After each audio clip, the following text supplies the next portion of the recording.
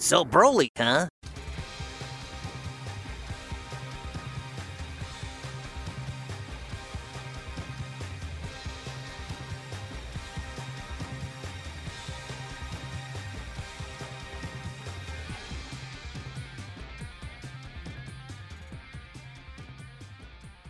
Three, two, one, clap.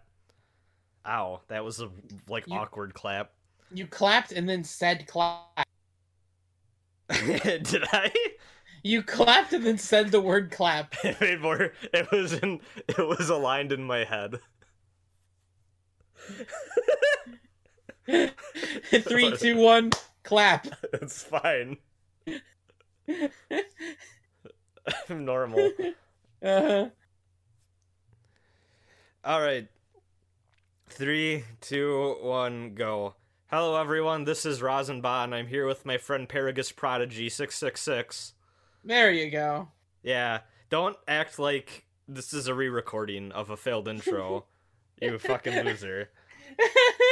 I gotta let the people know. We gotta be transparent. No, we don't. They, It's all they want to lies. know. They want to know our fuck ups. This is all a sham. Yeah. Anyway, everyone should really go listen to All Systems Goku. You can't do this. But yes, please go listen to All Systems Goku. But we're going to be taking a page from them because no one's ever podcasted about Dragon Ball before them. Yeah. This It's never really- happened. It's quite an underground series. Yeah, no one has ever talked on YouTube about Dragon Ball Z before. Unheard of, uncharted waters. Yeah. So we both had I was about to say we both had the privilege of seeing the Broly movie in theaters, and I feel like that may be a little overselling it. But I mean, we'll get there. We'll get there. we both were able to see the Broly movie in theaters when there was a limited run of tickets being sold. Let's put it that way. Yeah. So This is my second anime movie seen in theaters, man. it's my third. Yeah. Because, well, unless you're counting the shit I saw as a kid. No, I'm not. Because I saw Resurrection F, and then, yeah, the last one was the Fusion Reborn Bardock. It's all been DBZ, actually. All Dragon Ball, nice. And it does not look like we are getting that Gundam NT movie in our local theater because it's getting pretty close to when that is going to be shown, and I don't think I'm going to be able to see that. And I don't feel like driving out, I think it's 6 hours to do that, so... I'm just waiting to see when they announce the theaters for Heaven's Field 2, so... I might see that, but considering we didn't get the first one, I'm doubting that I'm going to be able to see that second one, but oh well. See. Hopefully there's more theaters. I would like to get something closer, but we'll see. Yeah. Well, before we get into the Broly discourse, because not only did we see the latest Broly content that Toriyama and friends had to offer, we also went back and went back to the roots of the Broly character a bit. Yeah. I watched that movie trilogy. It's had to compare. Yeah. We'll get there. But first, we need to talk about another reinterpretation of a beloved classic, Resident Evil 2. Yeah. 30-minute demo, one-shot demo came out. I streamed it. You were there. Yeah. Well, I was in the chat. Yeah. And then I played it myself with a friend watching the next day. Yeah. It's pretty good. I fucking loved it, dude. Yeah. Only sour spot is immediately after I got done playing that, I saw the thing that was going around that it's oh, hey, also Capcom didn't get back any of their regulars because they wanted to go with anti-union, or they wanted to work past union stuff to get voice actors that were scab labor, and I'm why does everything I love have to have that one bit of being soiled? But that's just life now. I know. But other than that, I'm really looking forward to Resident Evil 2. I think I'm gonna I'll probably record my run through just because I feel like every YouTube person needs to do one horror game playthrough in their life, and we've played through Resident Evil 7. We've done that already, actually. So never mind. I'm just excited. I have a couple of quick thoughts on Resident Evil 2. I don't know how much you want to say about it, I have some but stuff, but okay. So for me personally, I feel like we should establish of like what's your Resident. I mean, I think it's clear that we're both kind of like Resident Evil fans, but what's your Resident Evil 2 history specifically? it was actually the second one I played, I believe. Mm. Cause back in the day there was this hit video game called Resident Evil 4, and I played through that, and I was like, this is fucking awesome. I want to see what the rest of this is about. And that was enough at the time where like YouTube stuff was like or like just like online stuff in general was like enough of a thing that I could look at videos and shit of like the old games, and I was like, oh damn, these are different, but these are like super scary or whatever. And like it was still at that time where like tank control stuff, while it was like, okay, yeah, we're moving past that, it was still like that was all shit that I was used to and had grown up with, just like with other games and shit. And I was like, that doesn't bother me at all. And I picked up all of those GameCube re-releases they had for all of those old games. Mm-hmm. And yeah, so Resident Evil 2 was actually the second I played, specifically because Leon was also in that one. Yeah. So For me personally, Resident Evil 2 is actually the first one I ever played. And I played it back when the PlayStation was still a thing. Like before the PS2 came out, I had a copy of Resident Evil 2 on PS1, and I still have the same discs as back then. yeah. I enjoyed it a lot. I was terrible at it. I honestly, I've been really conflicted. I've asked a lot of people this of like, do you think I should replay the original before the remake comes out? Because it's been like almost my entire life since I played that game. I remember vague bits and pieces, but not the details. I think generally the consensus I got was like, nah, don't do it, don't do it.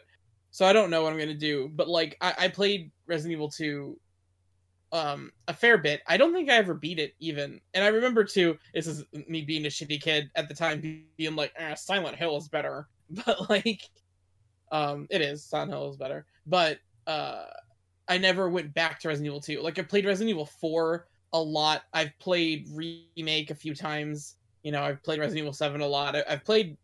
I've never touched Resident Evil 3, but like Resident Evil 2 is the one that I've always meant to go back and do a full playthrough of, despite having put a lot of time into it, and I just never got around to it. So this remake is kind of like, I'm excited for a couple different reasons.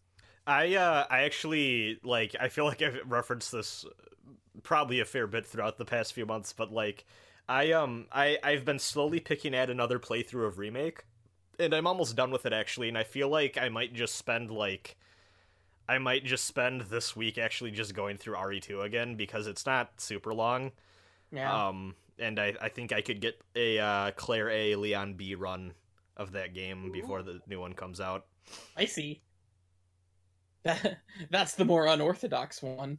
That's the one that I did first as a wee lad. See, I know for a fact. I want to say I think I got through all of Leon A as a kid. I don't know if I got through Claire B. That's like my thing. But even then, like Leon A, it's fuzzy. Like I remember bits and pieces, but I remember the police station, like, okay. Yeah, of course. But it's like when you get to the lab stuff. And honestly, so one thing, I'm actually pretty excited because I just loved everything about how that demo like felt to play. And I feel like I'll get into that.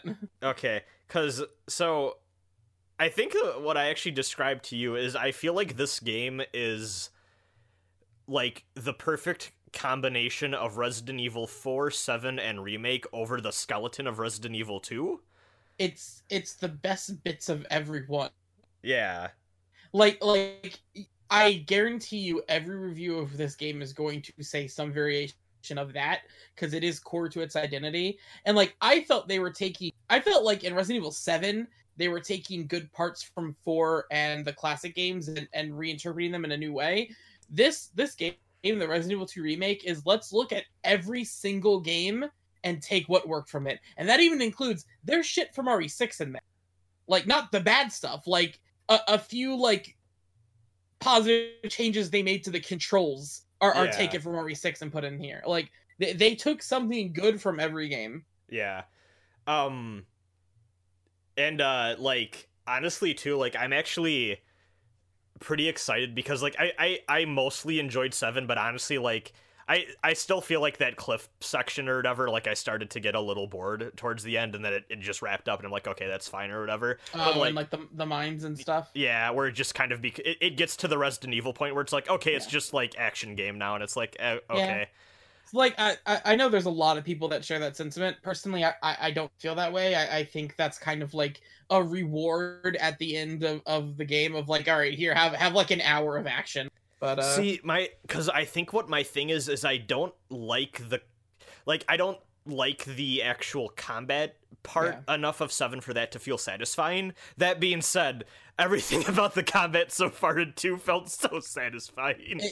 Like I enjoyed the combat of RE7, but it's definitely not as good as the combat from like the 4 type games. Yeah. So seeing them further evolve that style feels great here.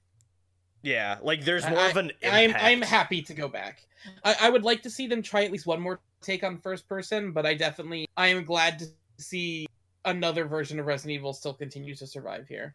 Yeah, and yeah, it looks dope. I am also a lot of people have drawn attention to this definitely already, and like there's gifs everywhere about it, but like it's really neat to see a game finally break that dichotomy of, oh, I can tell that this enemy model means it's dead now. So I don't actually know the mechanics of how this works.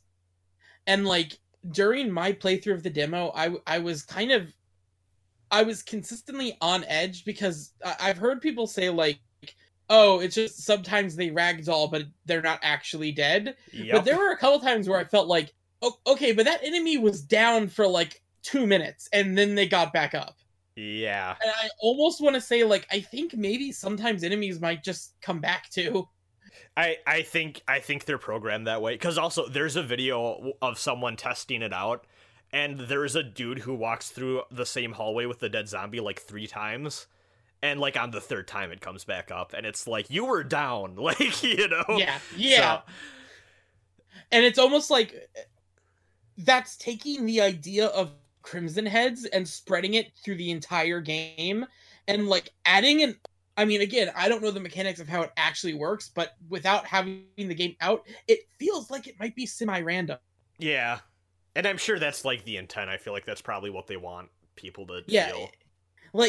Regardless of if it is or isn't random, it really does feel like, at least on your first playthrough, like, I don't know what's gonna happen. Yeah. And that's like, oof, man, that's a feeling. I will say, in terms of like atmosphere and like respectable horror, I still will always prefer Silent Hill. I think this demo is probably the most actual scared I've been in a video game in years, though, of just like that feeling of like, oh god, I am not equipped to deal with this, because hey, just putting it out there, I'm not that great at action shooters, so like I can handle my own in like a survival horror game, but put me in RE4 type and it's like I'm gonna die a few times. So my favorite thing is I didn't even realize this because first of all, I did stream through that like the demo, and unfortunately it's choppy because I didn't realize until I was streaming something I'll be talking about a little later on, actually, that like my OBS like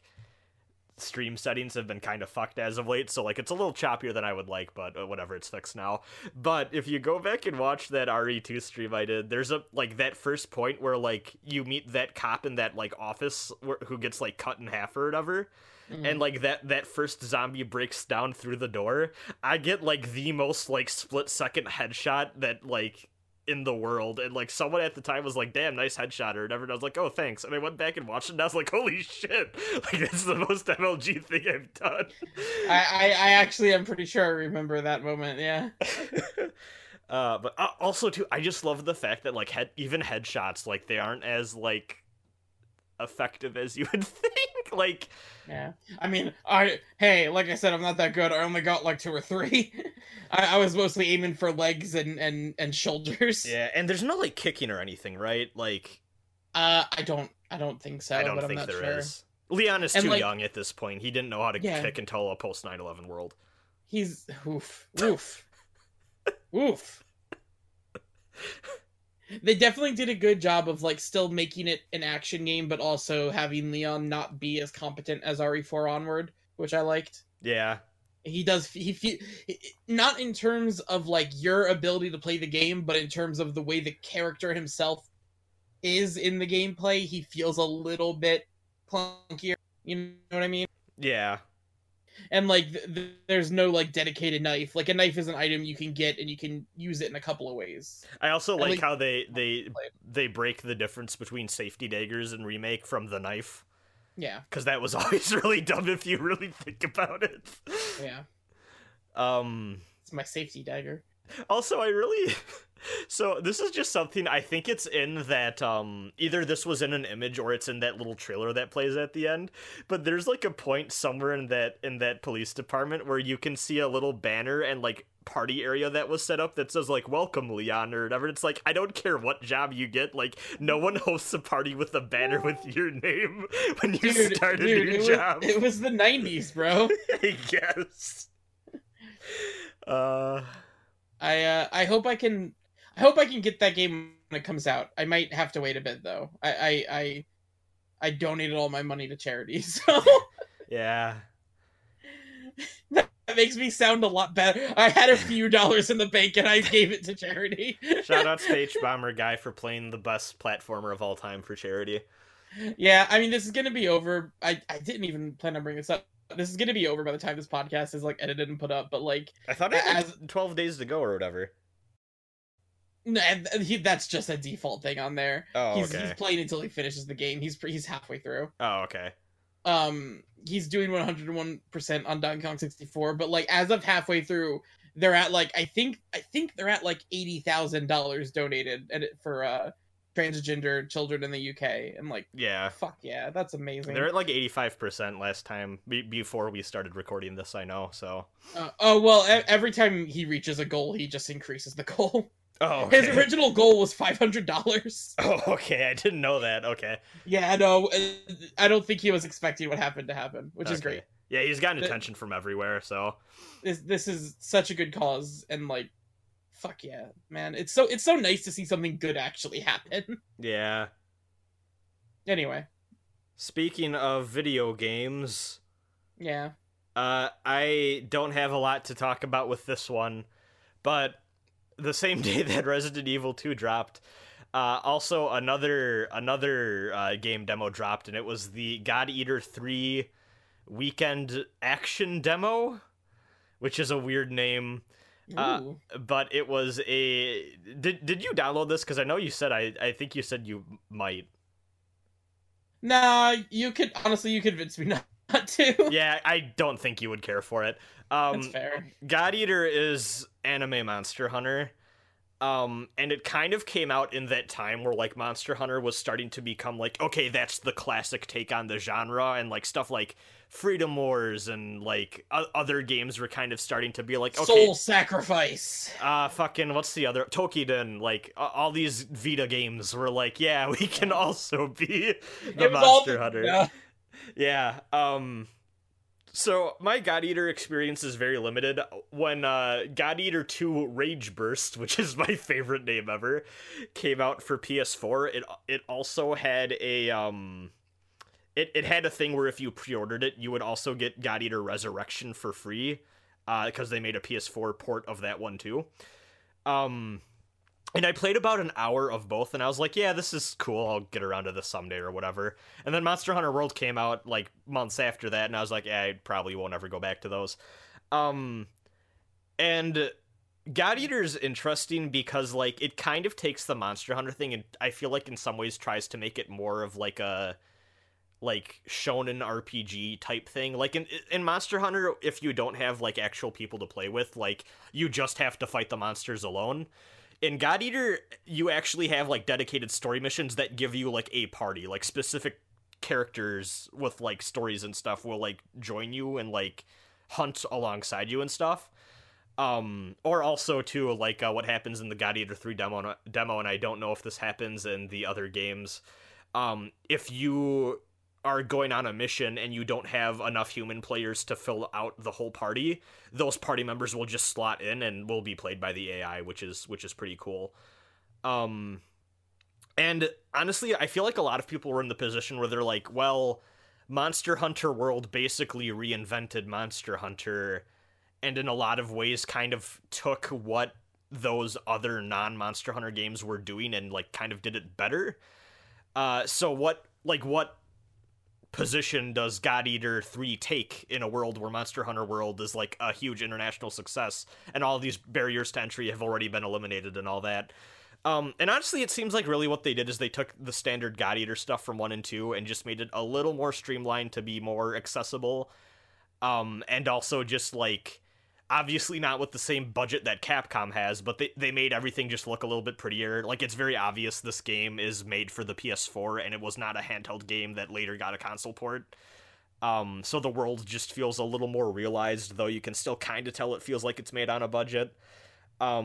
This game is interesting because I think it's the first case I can think of since maybe Pillars of Eternity. Actually, not even that one, I don't want to say, but this game has like a built-in encyclopedia, and like, boy, do you need it, because like nothing's just called like a weapon. Like, everything's like a fucking like god arc or like all of that shit. And I feel like a lot of the barrier to entry to this one isn't like Monster Hunter, where it's just understanding how all of the gameplay systems works. It's literally just trying to wrap your head around, okay, what the fuck is this paragraph even telling me to do? Because you just used, like, in one sentence, you used 3 words that you made up for this video game. It's fun, and I do want to play it. And I kind of think maybe I might like do like a weekly stream thing for it, just because it's like, hey, this seems like a really relaxing thing to do for like an hour a day, like every week or whatever.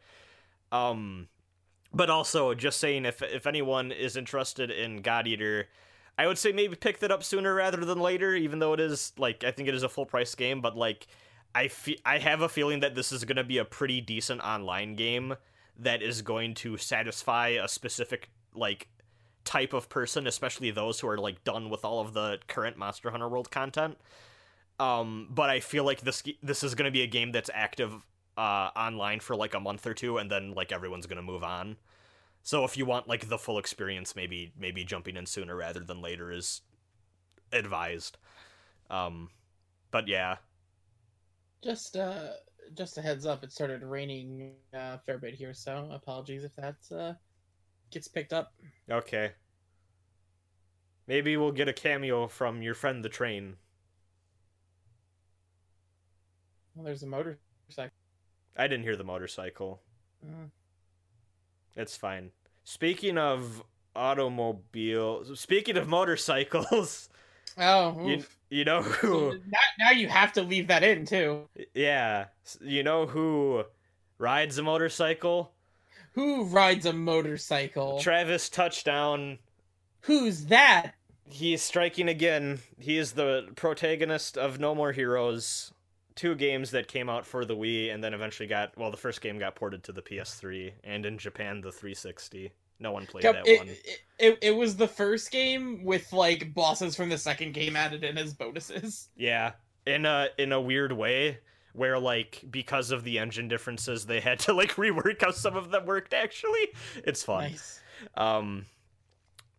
I am the only person who actually prefers the PS3 version. And I never actually played it. So honestly, my thing is, on paper, I do think the Wii version is better, but I also don't want to play with the motion controls. Yeah. They're not bad, it's just I don't wanna, you know, so. And 2 let you play with a classic controller, which is nice, so.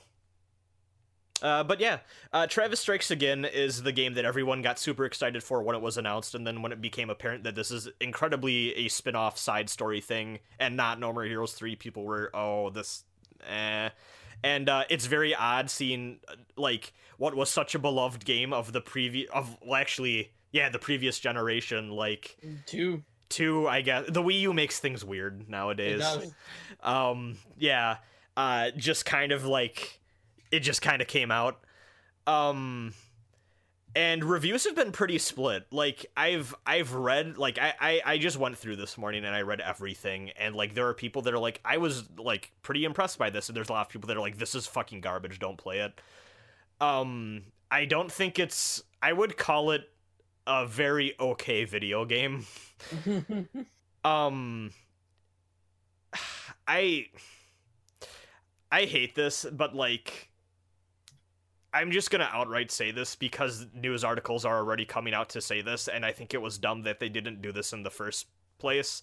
There is a thing in that game that just confirms that No More Heroes 3 is in development, like right now. And I think it's really dumb that they didn't lead with that, because I feel like putting this game in the position of like, well, if you want No More Heroes 3, maybe you should buy this unrelated kind of game was a dumb idea. Like, is it definitely like a confirmed thing, or is it just like a joke? There is all but a message that says, "Hey, we're making No More Heroes 3." It seems like. Yeah, I'll hold off and wait until like a press release on that one. Yeah. Um it seems like they kind of wanted it to be like a big surprise thing, and I don't think it was justified. Yeah, I don't think when people want your game to be something and your game instead says, "Hey, I know you wanted this to be that, but don't worry, you'll get that of it." Like that's people paid money to play that game. It like, reminds me of the Metroid Prime 3DS thing, mm, where at the end they're like, "Hey, Metroid Prime 4," and like that's like no one wanted this 3DS game. I actually didn't even know that did that. Yeah, at the end they set up the plot for Metroid Prime 4, Oh. which is honestly that's also I think a good reason for not doing it, because not a lot of people are going to play your thing, and like, hey, people just don't know. So when it like comes out, like it doesn't matter anyways. So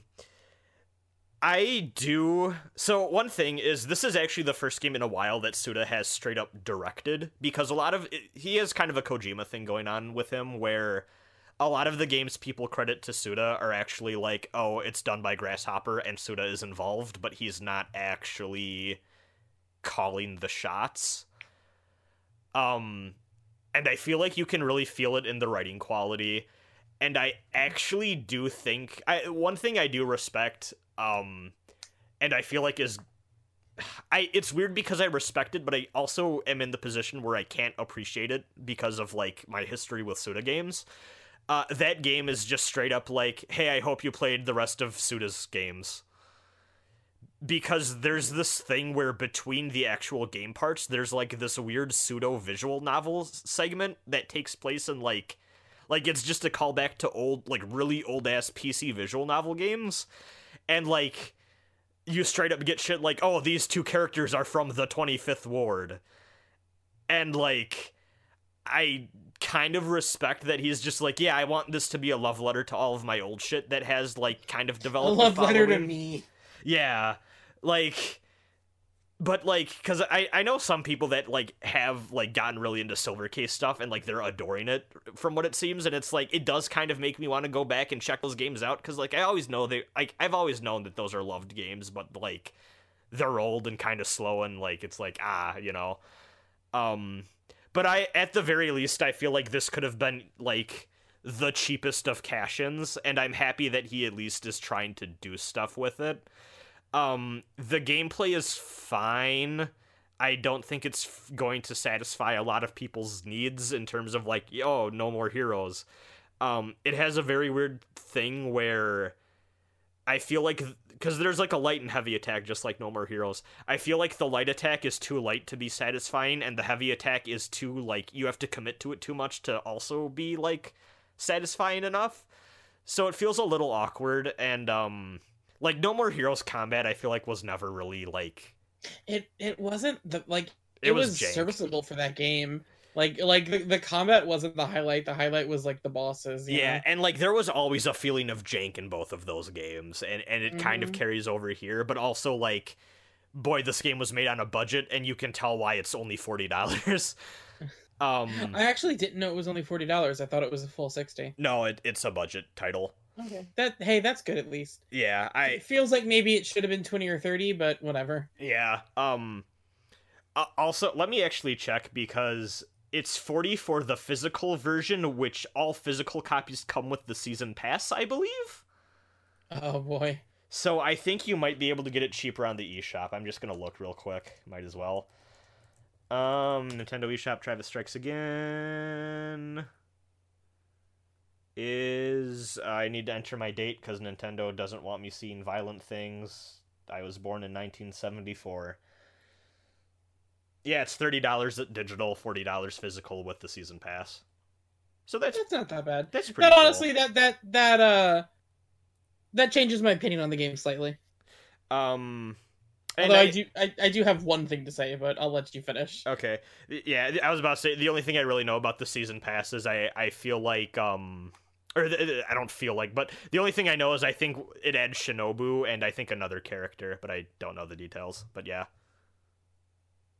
Anyways, yeah, what was your thing? Uh, so this is gonna be a little heretical on a podcast named this, but I talked about this a little bit on Twitter. I feel like my time with No More Heroes has passed. When Travis Strikes Again was first announced, I was like, oh sweet, that's awesome, what a great get for the Switch. But like the more I look at that game, it's like I want to say I don't want to buy it because it looks like a low budget collection of mini games, but to be honest, it's the writing. And then I think back to No More Heroes, and I'm like, you know what? I don't think I would enjoy those games as much as I did when I was younger today either. They And have like aged bizarrely. it's not an attack against people that like them. That's fine. I still totally get why people like those games, but like, yeah, I think that like type of writing that's very like wink wink nudge nudge, hey gamers, am I right? Like, unless you're doing something with that, it doesn't do much for me. So like, yeah, I don't know. I don't know if I'm still a No More Heroes type of guy. It's We'll see, interesting but because it's weird, and like as I've gotten older and also more of discourse about like using gamer as identity type shit, and I mean after we discussed 2018 as gamers, I think we really sealed the yeah. deal there. I mean, It's weird because I can never get a finger on how much No More Heroes wants to be fuck yeah gamers or also oh god Travis is the biggest loser. And to be honest, I don't know if No More Heroes knows either, you know. yeah, I feel like they want to have their cake and eat it too a bit with Travis as a character. It's I feel weird. like there's definitely a couple of moments where it's self-aware of like, hey, he's kind of a loser, but it's also very like, but you're a loser too, so he's one of you, and it's just like, hmm. It's I, bizarre. I cannot say I relate with Travis Touchdown very much. No. Like yeah, and like Man, that's the thing cuz like it's I feel like there are aspects of his character that are deliberately crafted for you to not be able to, from the sociopathy to like even like there's a lot of shit they imply with the weird lolly shit he's really into, I feel. yeah, but the thing is, they don't do anything with that. It honestly It's truly just there feels for like you to stare at. it's there for you to relate to, in my opinion, and I don't. I I I don't know if I feel So conflicted on it. It's weird. so I watched the opening cutscene for Travis Strikes Again, and I was just like, man, this writing is not too great. Like literally, the only joke they have in there is hey, stop trying to butter up the gamers. Uh, They just keep mentioning the fact that it's a video game, and they don't do anything with it. And I don't. I need a little bit more substance if you're gonna like try to break the fourth wall like that. I don't Yeah. know. I just personally didn't find it funny, and I used to. I did like the writing of No More Heroes 1 and 2 back in the day, but not really anymore. And honestly, I have not enjoyed a single Suda game that I've looked at. I have not played any of the other ones, but I just don't think his style of writing is for me. Yeah, that's fair. I it's weird because also too like a lot of No More Heroes is the bosses and they Yeah. feel less of a presence in this one, but I did like so far what I have gotten of them. The first and like hey, this kind of goes back to your thing about video game reference. The very first boss that you kill is like one of Travis's favorite video game characters, and they kind of go into like oh, like I idolize the shit out of you, but also like, hey, you're here. It would be really fucking cool if I kill you right now. Let's fucking fight. And like, I do really like. I can't like. I love that aspect of Travis of a character of like exploring him starting that series as like he really just wants to sleep with Sylvia, and as it goes on, being like, you just really fucking like killing people. Yeah, I think my only issue is that like it plays that as like it doesn't actually have anything to say about that. And there are other video games out there that do that better. Yeah, I can see that. They're like, I mean, it's a fucking trope at this point. Like everyone knows the Metal Gear Solid, you know? Yeah. And like there are a lot of video games that have looked at that in a better way. And I'm not saying that you have to be deep and subversive. Like if you want to indulge in the violence, that's fine. But like I feel like No More Heroes wants you to think it's being deep and subversive, but then it doesn't actually do anything to earn that. Yeah, it's something. I do want to do playthroughs of those first two games at some point this year. I actually was supposed to do one this December, and then I got sidetracked. I take a shot every time I say that about anything I ever plan on doing. I don't want to get drunk tonight. Damn. But yeah, it's some honestly like I think my biggest beef quality wise with the No More Heroes writing is the stuff with Jean at the end of that first game. I don't know if you know about that. I mean, I remember the character and stuff like that. Well, okay, so you know the part where they fast forward through her dialogue? Oh yeah, I remember listening to the slowed down version. Yeah, it's not good. It's No. it's very bad actually. That's always been like my major thing where it's like not a fan of that. But yeah. Do we have to rename the podcast now? Oh no. I mean, you're the one that, like, you named this podcast before I was ever on it. I never had a say in this podcast name. That's true.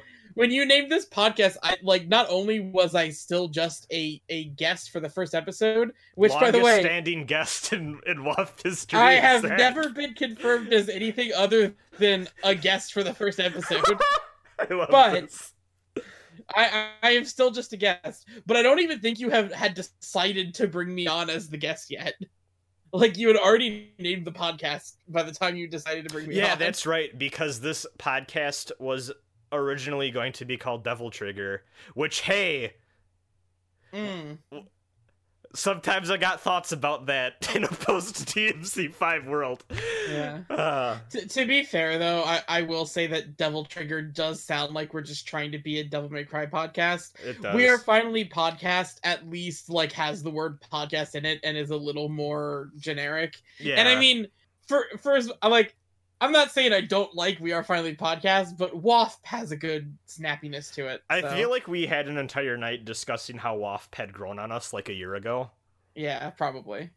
Because it's just fun to say WAFP. We use it as, like, a verb.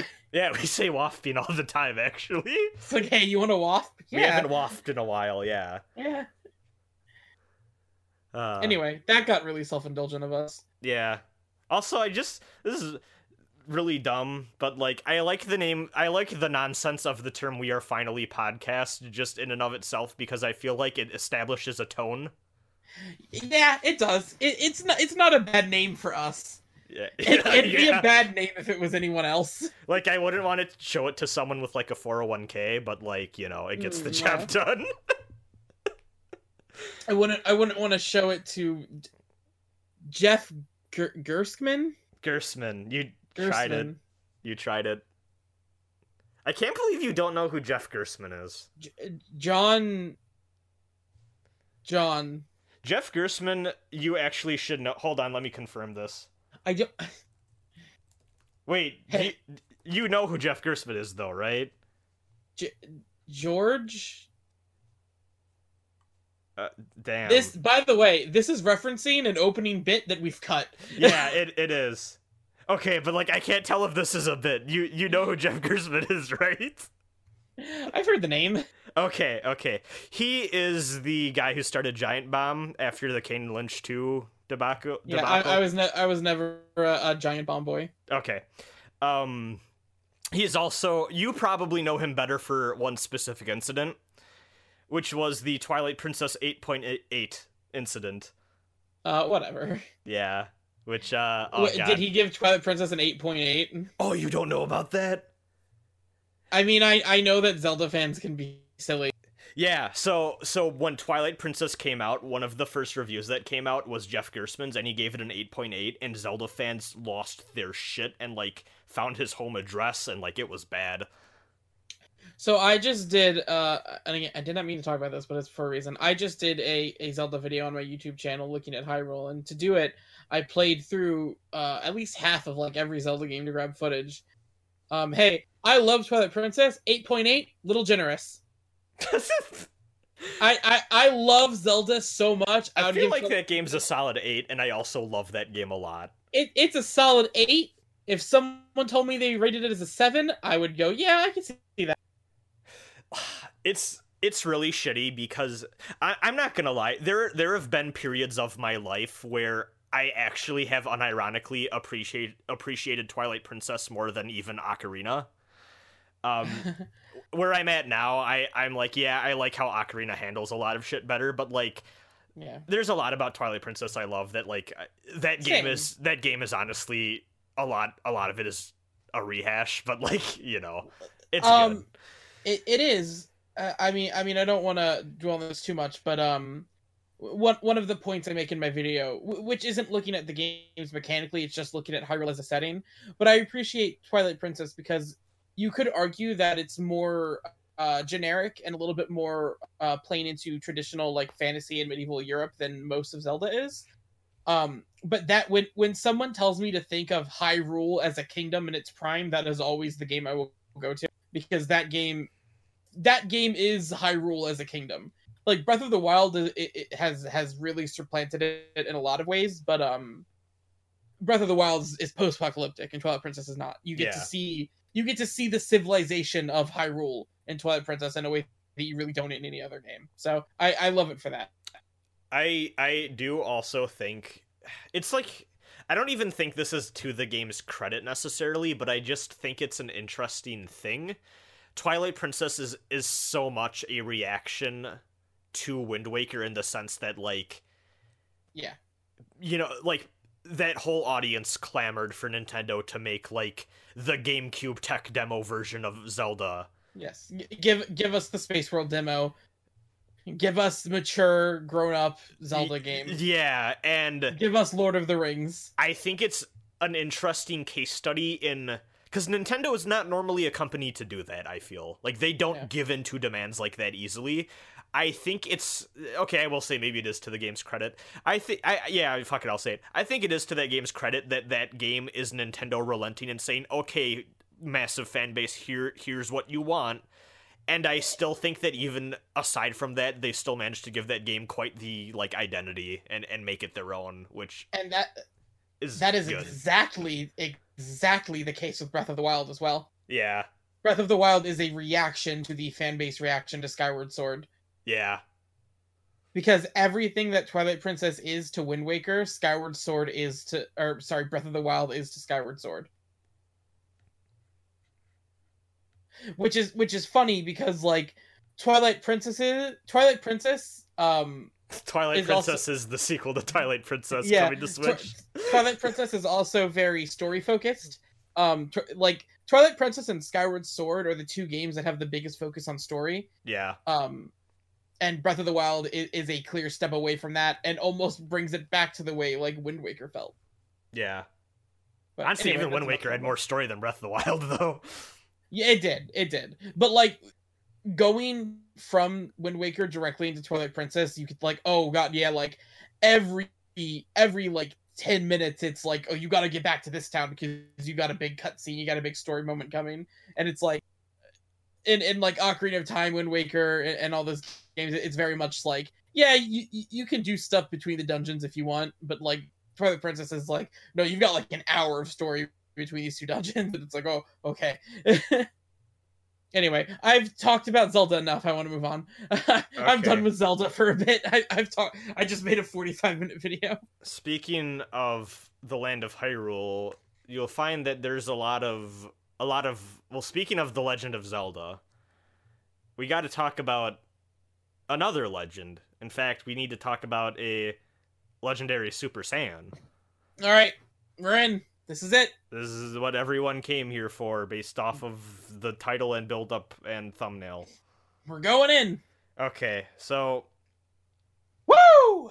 It originally, I believe even last podcast, we both discussed the fact that we weren't going to be able to see the Broly movie in theaters. The Dragon Ball Super Broly movie in theaters. Did we? It was either this podcast or the one from like half a decade ago that we recorded where we talked about My Hero Academia. Either way. Oh no. There was a point where both of us talked about, oh yeah, we're not going to be able to see it. And then they just added more theaters, and like 2 of the theaters added were like close enough to us that we could both see it. I mean, mine was at my local theater that I always go to. Yeah, so we both were able to see Dragon Ball Super Broly kind of at the last minute. We both didn't think we'd be able to see it, so yeah. Rosin saw the movie a couple days ago. I got out like 2 hours ago. Yeah, so when we knew of this, was it you or me who were like, let's rewatch the Broly movies? I believe it was me. Yeah, so I went on Amazon and I got that gosh darn Blu-ray Broly triple feature, which has Broly, the legendary Super Saiyan, Broly Second Coming, and Bio Broly all in one beautiful Blu-ray disc. Yeah. And I rewatched the original and Second Coming the day before going to see it, and then I watched Bio Broly today because I didn't have the energy to watch that after seeing Second Coming. So I watched the first of the 3. That's all. Yeah. Let's get into it. Okay, so right, so we're talking OG, and I should establish that I have seen all 3 before when I was younger. So like I'm not like, oh, I don't know what Second Coming, like we're gonna get into it. So. Yeah, so it was, yeah, we're gonna go in chronological order here, and it was an experience seeing these after, because I probably haven't seen them since like they were first dubbed, because like these things were rental store fodder. Rosin, but before we get into this, let's talk about dubs for a second. Okay. This is important, trust me. So your Dragon Ball experience is almost exclusively the Funimation dub. Yes. Mine is kind of all over the place. When I was a young child, like young into Dragon Ball Z for the first time, I watched the Funimation dub as it was airing. And then I kind of gravitated away towards that into the fan subs. I watched all of the Boo arc in Japanese, and then from then on, I was like Japanese boy all the time. Let me reword that. I was Japanese Dragon Ball Z fan sub boy. Zach, we talked about Ghost in the Shell last WAP. Yeah, let's bail on that joke. I'm not even gonna go there. Y'all know what I mean. Yeah. I'm not Scarlett Johansson. I am a fan of subtitled Dragon Ball Z. I rewatched all of Dragon Ball and Dragon Ball Z and fan subs after that, and then I watched like the official subs for Kai when that was happening, and I've watched the official subs for Dragon Ball Super, all of it. There is one exception to this. And I believe I've talked about it with you before. I'm sure I mentioned it on Twitter. I don't know if I've talked about it in a WASP or thing before, but the exception to this is the movies. There are a few movies that I've watched the Funimation dub of. I know I watched the Funimation dub for the Dead Zone and the Cooler movie, because I got the Cooler version with the Disturbed in the background. Hell yeah! But when I was a kid, I found out there were a bunch of Dragon Ball Z movies, and I went to my parents and I was like, I need these movies. Can I buy one on the internet? And my dad was like big into eBay at the time, and he was like, yeah, sure, let me look it up. And he was like, I know you wanted one of them, but I found all of them for like $10. Oh, and hell I was just yeah. like, yeah, totally.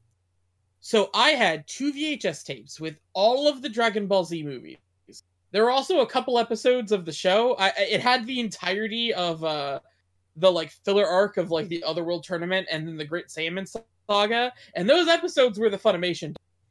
But the movies were the Malaysian dub. Hell yeah, the good shit, the Big Green. No, not Big Green. Oh, not Big Green? Big Green is something else. Damn. This Malaysian dub is not very well known. There are a couple of YouTube videos out there that like do a compilation. You could find those, but I have not been able to find like the full movies in the Malaysian dub. Um and it is like they're speaking in English, but it is heavily accented. The script is hilariously bad, and they are very clearly not good actors. But I was a kid, so I didn't really understand. So I just watched them like that. Yeah. And that has been my primary, like, I watched those movies a few times, and that was always the way I watched them, because that's what I owned. And I did not realize until going to watch this Broly movie that I had never seen it without the Malaysian dub. Oh my god. So this was my first time getting to watch the Broly movie not in the Malaysian dub. Oh. And I had a hard choice to make. I ended up going with the Funimation dub, specifically the Funimation dub with the Japanese music. Okay. Because the theater was playing the new Broly movie in the dub, so I figured I'd do that. But it was a little weird not having Broly with the Malaysian voice, I'll be honest.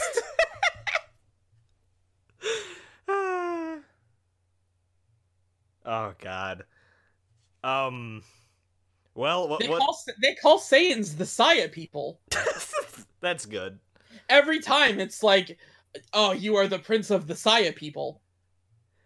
You know, I should get into my history, because what I think I had probably a very, very vanilla experience in comparison, where I just watched all of the shit that was on TV, and Toonami, if I recall, actually did a pretty good job of adding in those movies when they, like, I mean, none of the movies line up chronologically, but, like, the points where they should be, roughly, I do believe that they made a big event, like, this Saturday, Frieza's brother, like, all that other shit or whatever.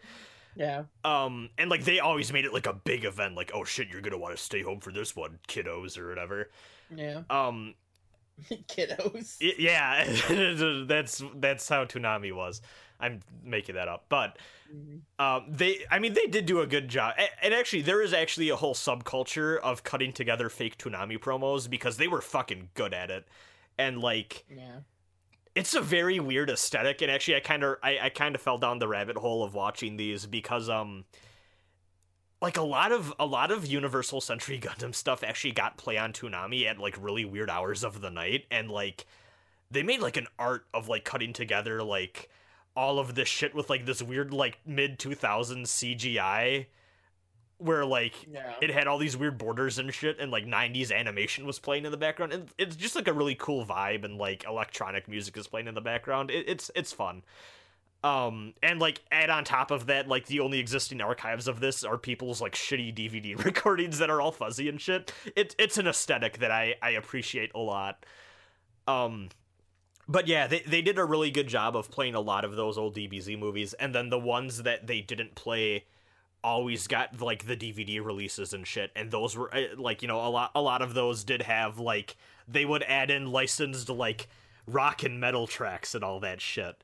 So my version of all those movies has, like, Pantera and, like, fucking all of this other, like, shit, like Deftones is playing in the background when Goku gets angry at Cooler. Like, that is my DBZ experience. And, like, as a kid, I had made a purpose of, like, I feel like I've talked about this on here, like, I made a purpose of, like, having a checklist and making sure I had seen everything DBZ related I could get my hands on, and that included all of the movies when, like, they came into, like, the local rental stores and all that. So, but that being said, I had not rewatched this stuff since I was probably, like, 15 at the latest. So it was an experience going back and seeing these again. So do we want to get into to your Broly the Legendary Super Saiyan thoughts? Sure. I don't know how much our thoughts are going to line up on this, but I do have a few things written down. Okay.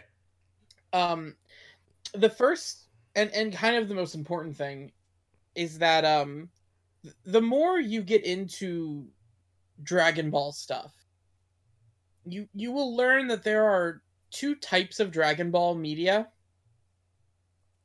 And I kind of hate to break it down like this, but there's the canon stuff and there's the non-canon stuff. You could also say there's the Toriyama stuff and non-Toriyama stuff. I think that's yeah. Toriyama Dragon Ball has a certain feel to it, and to be fair, that feel does evolve and change. Like early Dragon Ball that Toriyama did feels different from middle of Z, which feels different from Super. But the non-Toriyama stuff from the 90s has a very particular feel. You can feel it in a lot of the Dragon Ball Z filler episodes, and you can definitely feel it in GT, and especially in these movies. Yeah, you can. It is hard to pin down exactly what's different, but you just can tell when you start looking at it like that.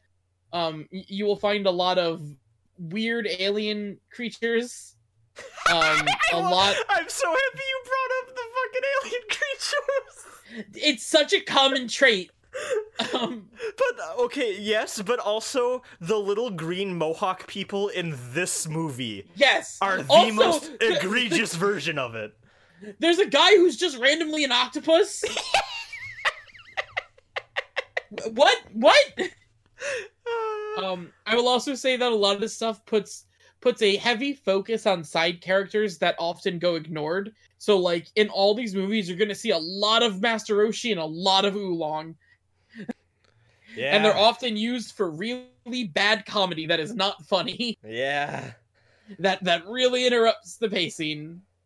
But I'll get into that later. Yeah, I mean, I have a couple of notes, but do you have anything you want to say in regards to that stuff? So I feel like we're also going to be talking about this a lot. It is weird thinking about how much of, like, okay, there is more to Broly's character here than, like, the screaming Kakarot over and over again thing became. Which I really did not remember. I always knew that, okay, there's more, like, I always knew, because the one thing you will always hear about Broly, and especially in the build-up to Super, is Broly has no character. And my thing was always, no, he does, it's just bad. Like, he does have a bit of a character there. The image of, like, the enraged Broly that just screams Kakarot, that comes from the second movie. I did not realize that. Like, I had watched this first movie several times, granted with the Malaysian dub. Yeah. But I forgot that, like, how much actual dialogue he has here. Yeah. I have something to say about how I feel Broly's character is in this movie. Mm-hmm. I think that there is potential there. I forgot that, like, the original idea of his character was, like, okay, what if there was a Super Saiyan sociopath? Yeah. And with that the was interesting. edgiest 90s backstory of all time. Yeah. Oh, for sure. But, like, that could have been good if handled by better writers. Yeah. So I'm just gonna go out and say this because I've already gone there. I did not like this movie. It's not great. This movie was pretty bad. The pacing is terrible. It is so fucking boring. My favorite is the subplot that goes nowhere of, like, Paragus needs to constantly get Vegeta to go hunting for the legendary Super Saiyan. It's so bad. So, I mean, so I understand that he's doing that to stall for time. That is maybe the most, like, terribly thought out way to get to stall for time in that situation. Yeah.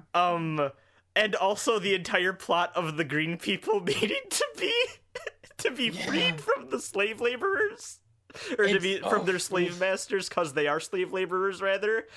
Which I feel like only exists to have the scene where Broly blows up their planet and goes, "Suck it, green kid," like, you know. I have a very special note to make in regards to the pacing of this movie. How dull it is and how filled with things that take up the time that don't need to be there are. There is a line of dialogue in this movie that is, "Now the real fight begins." And that is 2 minutes before the credit rolls. "Now the real fight begins" is said 2 minutes before the credits are rolling. They wrap up that fight. The real fight begins, ends. They go home. There's some wacky comedy relief, and then the credits roll. And that all happens in 2 minutes. It's so bad. I did. There's one other thing I kind of want to point out too. I don't know if you got this, but so I will say, Broly's backstory. I always remembered it, and I feel like everyone remembers it as Goku cried as a kid, and Broly hated that, so he wants to kill him. Mm-hmm. And that is there, but they go more into King Vegeta tried to have Broly fucking murdered. Yeah. No, which is, in my opinion, the most 90s edge part of it, because you see the shadow silhouette of a baby getting stabbed with a knife. A bit like, yeah, it's a shadow, but you see a baby straight up get stabbed with a knife. But then so that could have been okay character motivation, but they just keep adding stuff onto it. And there's the Goku crying, there's Paragus controlling him. Yeah. By the way, super shout out, I don't know if you picked this up, man, that scene where Paragus puts the controlling thing on Broly is like an alternate version take on the scene with Luke and Kylo Ren in The Last Jedi. That scene plays out very similar. I was not thinking about that. That is the first thing that came to mind. Paragus is standing over Broly in this scene, and then Broly's eyes wake up and he's like, "Father?" It's the same scene.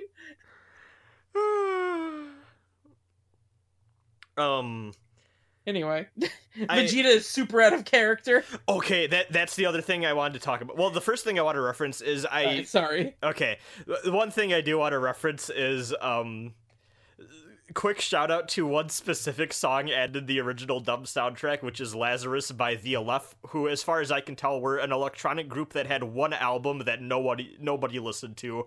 If you look them up on YouTube, the only people talking about them are in reference to the Broly movie.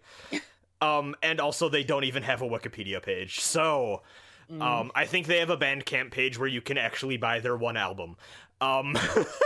But, that's a good-ass song, and also I'm actually pretty sure that I have vague memories of being at a party with my ex-girlfriend while that song was playing in the background, playing ping pong.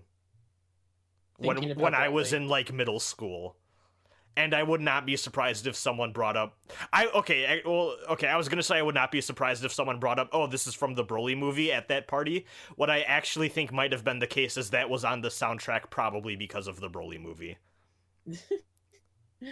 So, just fun trip down memory lane. It's the song that plays for people wondering when Goku and Broly have the stare down in the hallway of the castle, because of course there's a castle. Yeah. I had the real music playing. Yeah. Oh, I didn't hear that. Oh, I had the real music playing. I accepted going English dub for this movie. I will not listen to the English soundtrack. It's so good. When Broly goes fucking legendary Super Saiyan, Pantera starts playing. It's so fucking funny. By the way, another side note. I want to get to Vegeta, but another side note, the dub for this movie is not very good. No, I mean, early Dragon Ball Z dub. I'm sorry, all of it has I know aged poorly. I know that there are people who that's how I heard it growing up, and I love it, and I understand that. It is not a good dub. No. It is dumbed down for children in a weird way, and I don't mean that as they don't mention that Roshi likes porn. I don't mean that. I mean there are moments in every Dragon Ball Z episode, and including the movies, where it's clearly meant to be a moment of people staring each other down, and they're afraid that you won't get it, so they add narration to the character's thoughts that's not in the original. And God, it does not trust you to get anything. But the other thing that's fucked up is because some of these movies, and you're not going to get to this because I think this is only the case for Second Coming and Bio Broly. Yeah. But because some of these were not originally made for TV, because Broly, it very clearly was made in a way that I think it's clear that this is supposed to be for broadcast. Yeah, and instead of saying Master Roshi had too much booze, they say he ate too many tuna sandwiches. Oh my fucking god, that murdered me. But he still uses the word hangover! I know! It's the same sentence. It's like, oh, I've got a bad hangover, and then Oolong's like, you shouldn't have had too many tuna sandwiches. Fucking, yeah, okay, so Second Coming and Bio Broly, though, very clearly we're supposed to be for home video first, and like, fuck it, maybe it'll be on TV, and like, we can deal with that later. It's the weird middle ground of, okay, it's still the dumb made-for-kids thing, but also, okay, we can be uncut and say, like, more edgy stuff now. It's so fucking weird. You see, it's weird coming from the Malaysian dub, because one moment I'll always remember is actually from the Dead Zone. Do you remember the bit where Gohan eats the fruit and gets high? Yeah. So, I know that since I know they say something weird, like they write that off in some particular way in the English dub. I forget how it's handled, but in the Malaysian dub, the guy just goes, "No, don't eat that. You will get drunk." And I remember being a kid and being like, "Can you get drunk from apples?" Like I legit was like, damn, are there apples out there that have alcohol in them? Like, it really confused me for like a couple years. Okay. So maybe these movies should be dumbed down. So, anyway, let's talk about what I really wanted to talk about, which is, we're all going to die. No, why are you fighting him? It's pointless. We're all gonna fucking die. There's no point to this. I'm not giving you my energy. Don't. No. There's no reason to struggle. Just accept our deaths. So, this writer hated Vegeta. He made Vegeta the most coward-ass coward that's ever existed. Like, you could not get less in character. I'm pretty sure even Gohan's like, what the fuck are you doing, you know? Everyone is like, stop being like this. So, I think the theme of Broly, if there is one, is in that scene where Vegeta decides to give Goku energy, and it is the most bare minimum ass story beat of, hey, maybe trust in people, I guess. You know what makes me actually kind of angry about that? What? Is that, like, you know what? I'm gonna do some research here. When did this movie come out? 1994. 1994. When did the Boo saga end? I think it was actually, like, 90... This came out during the end of the Cell saga. Okay, but in the manga, though. Oh, I don't know. Because I kind of hate the idea... Okay. No, okay, so the Boo saga was 94 in the manga, and it ended 95 in the anime. Okay. So it was around the same time. So there is a chance that this movie beat the Boo saga to that moment, which kind of pisses me off. Because that's a bit like that is Vegeta's character arc in the Boo saga. Like, fuck you, Broly. You don't deserve that moment. When you just have Vegeta whining the whole movie about how he's gonna die. I also really enjoy the greenish yellow energy aura of let's give you our power that has, like, was never used ever again in anything. Yeah. Man, if only they could use the color green to good effect in a Dragon Ball movie. Oh boy. So, is that it for Broly the Legendary Super Saiyan? Oh, actually, do we want to talk about how he goes out in, like, a really lame way? I mean, the entire fight is lame, but sure. Yeah, he punches him in the abdomen, and because he's super powered up now, he just blows up. Yeah. He gets Vegeta's energy, says now the real fight begins, and then punches him once. Also, I'm a really big fan of the little subplot detail where Paragus is like, I get rid of all of y'all, I'm gonna fly away on my own, I'll be free from my son, and also everyone's dead. And then Broly crushes him, and then he says something later like, did he really think an asteroid colliding into this planet would kill me? And, like, actually, yes, because there's explicitly a flashback sequence where we see Broly and Paragus flying in space with no, like, masks or anything, blowing up a planet. Yeah. Like he was fine with that when he was a teenager. What makes you think now that He there's flew gonna... through space when he was a baby.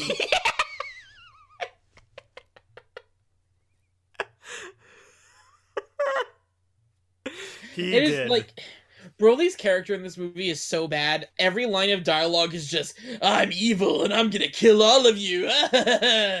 And Like, it's such a badly written movie. it is, and like I will still fly the flag that Cooler is a better villain, even though he's not much better. Yeah, honestly, like I'm not a big fan of Cooler as a character, but he's so much better than this. I Honestly, when we transition to the second movie, I'll say this: I only watched with the Malaysian dub. I feel like just having him be more silent probably a good thing. yeah, I the only thing I wanted to say is at least Cooler has the motivation that is somewhat interesting of, oh, I'm going to avenge my brother who I didn't even like anyways, just on the principle of the fact I don't like that you killed him. Yeah, That's at least something. It's a very Dragon Ball motivation. Yeah. That's some Vegeta shit. Like, if someone had killed Goku, Vegeta would have killed them for that reason. Yeah, and the only other thing I have to say is, hey, I mean, like, this is true of, like, most of the movies, but, like, hey, pretty good animation in a lot of parts for the Broly movie, but... For the time, sure. Like the directing and the choreography is bad, but the animation, like, they did their job. It's on par with the show. Yeah. And, can I tear into the second coming now? Oof, oof. So... What a statement. So the plot of the second coming is that Broly, even though we saw him blowing up, is actually fine and somehow managed to make his way to Earth, where he gets stuck in a glacier on an island. And Goten and Trunks and Videl are searching for the Dragon Balls on this island. I have to interrupt you. Okay. And I'm not going to do this again, but I need to let you know that in the Malaysian dub, despite the fact that it is Goku and Trunks and Videl says, "I'm Kami," and then Goten goes, "I'm Goku." Nice. Which was also very confusing for me as a child. That's fair. Please continue. So, they find a weird village that needs to make a sacrifice to a giant dinosaur every year, and as part of a distraction plot to kill the dinosaur for the village, Goten starts crying, which awakens the sleeping frozen Broly. Because it's like Goku's crying. Because it's like Goku's crying. They even flash back to Goku crying and everything. And then Broly shows up the next day, and then the movie stops having a plot. Yeah, I remember that. There's even less story. They give even less of a shit. And I think my main takeaway from this is, man, people rag on Super as, like, hey, like, this is so clearly, like, oh god, you don't even, like, want to tell a serious story anymore, and, like, you were just here for, like, haha funny jokes and fight scenes. I'm sorry, as soon as Broly shows up, this becomes a non-movie, and this is just, like, fight scene after fight scene for, like, the rest of, like, the 30-minute runtime or whatever the fuck it is. It's pretty short.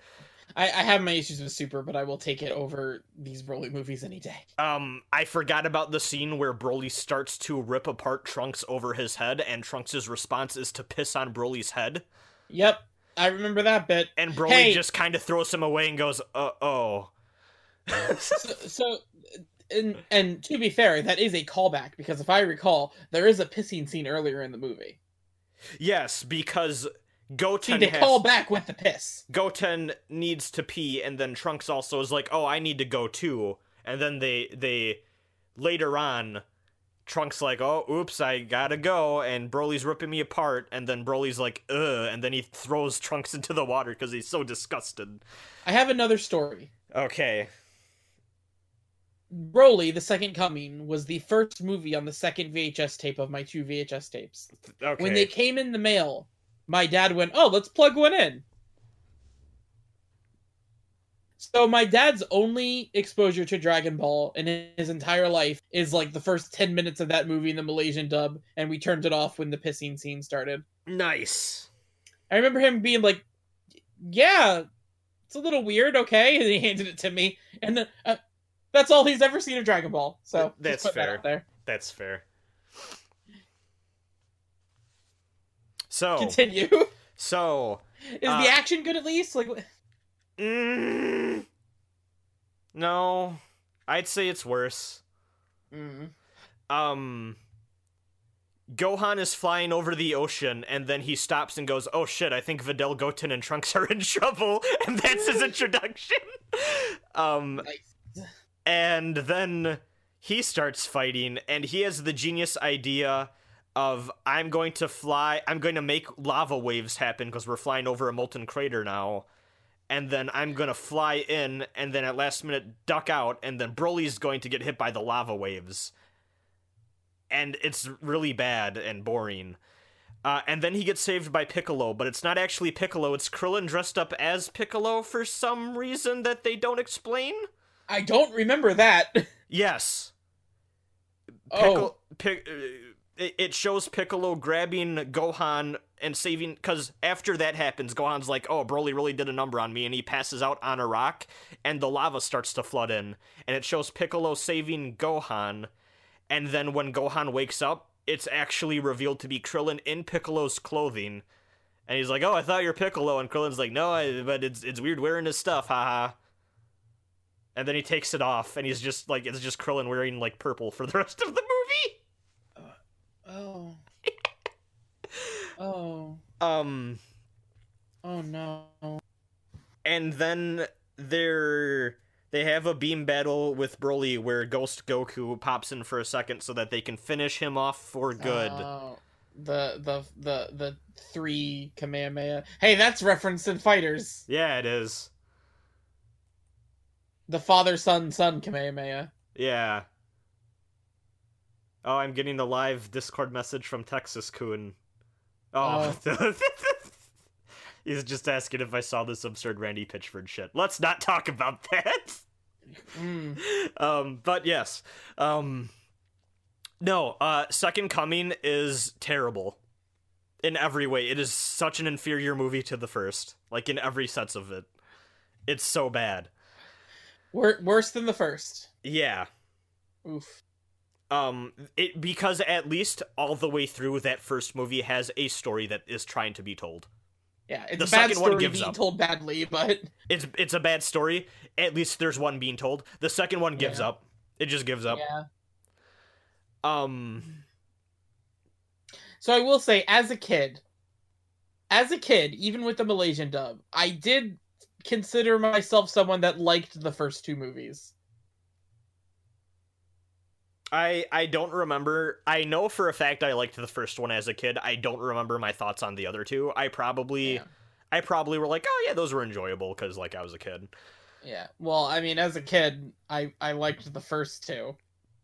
So, well, actually, okay. One other thing I do want to say: this is where this is where they flanderize the Broly character to just be screaming Kakarot over and over again. The image that everyone knows. So he has less than 10 lines of dialogue, and it's pretty much just him screaming Kakarot. There is one point where Trunks says something like, oh, I'm gonna, like, Trunks says something, and Broly goes, not for long, and then he rushes in, and I was like, oh shit, he actually said something else.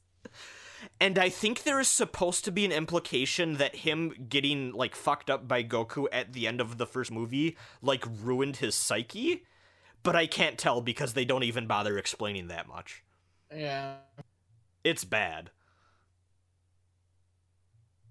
Yeah, what a legendary Super Saiyan. So, do we want to jump into the real good shit? Yeah, let's do it. So, Bio Broly. Oh. I think is easily the worst Dragon Ball Z movie that they made. To be fair, everyone knows this. Yeah, this is not a hot take. Yeah, like, and even as a kid, like, I could not believe how boring this movie was. I want to give them credit for not somehow shoehorning in Goku. Okay. And that is the only thing that I think is of note of this movie, because the rest of it is a steaming pile of crap. Yeah. Broly The comes only back as good- the Swamp on- Thing. Yeah, Broly is clone Broly Swamp Thing. Yeah. And the only good thing to this movie is that they didn't bring in the main character of the series. Yeah, which I think is kind of like, you know, they could have done that in a dumb way. And Yeah, they they didn't. could have. And that's at least a thing. Also, the dub does not want to decide on if it wants to call him Hercule or Satan. They use both. Really? They use Oh, both. Sometimes that's fun. in the same conversation. So, like, man,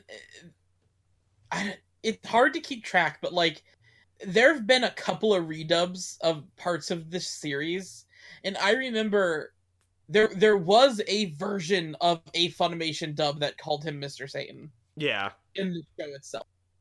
But, like, it's so hard to keep track. Yeah.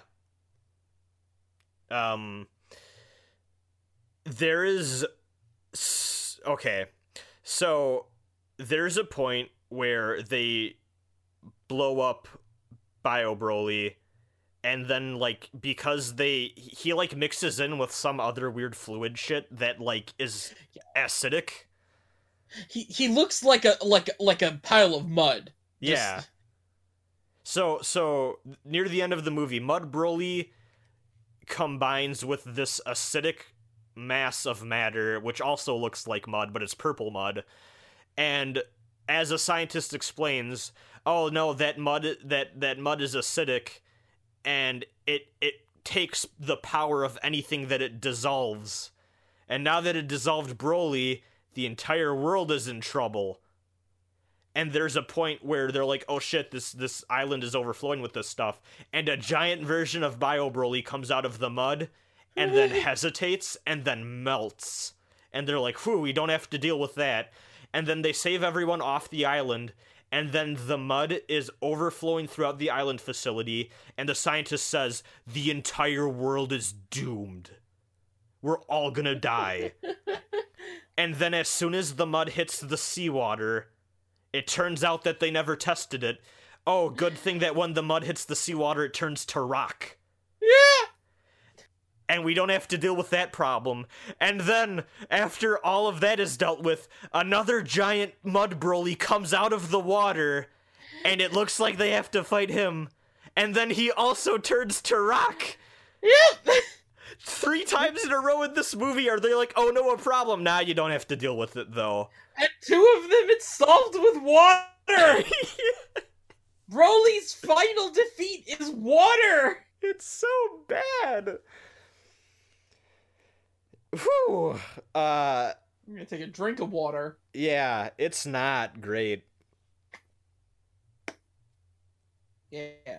No, yeah, but like again, the whole world knows that's a bad movie. Yeah, and it's not it's I'd actually say it's the worst animation of the 3 as well. I believe it. Which also considering, so, because I talked about this, I saw Fusion Reborn in theaters not too long ago. Came out the same year as Fusion Reborn, actually. I have a feeling they had a B-team working on this one. I think Fusion Reborn was the main focus there for that film team. But yeah, do you actually mind if we maybe take a bit of a break here so I can go actually eat something for like 5 minutes because I'm starving and I don't want my stomach to start grumbling while we talk about the main event? Sure. Intermission. Okay, I'm not going to Should cut we stop recording? Or? No, I'm going to keep recording and I'm just going to pause my microphone and we can deal with the silence later. Okay, yeah, I hope you forget and leave it in. Okay.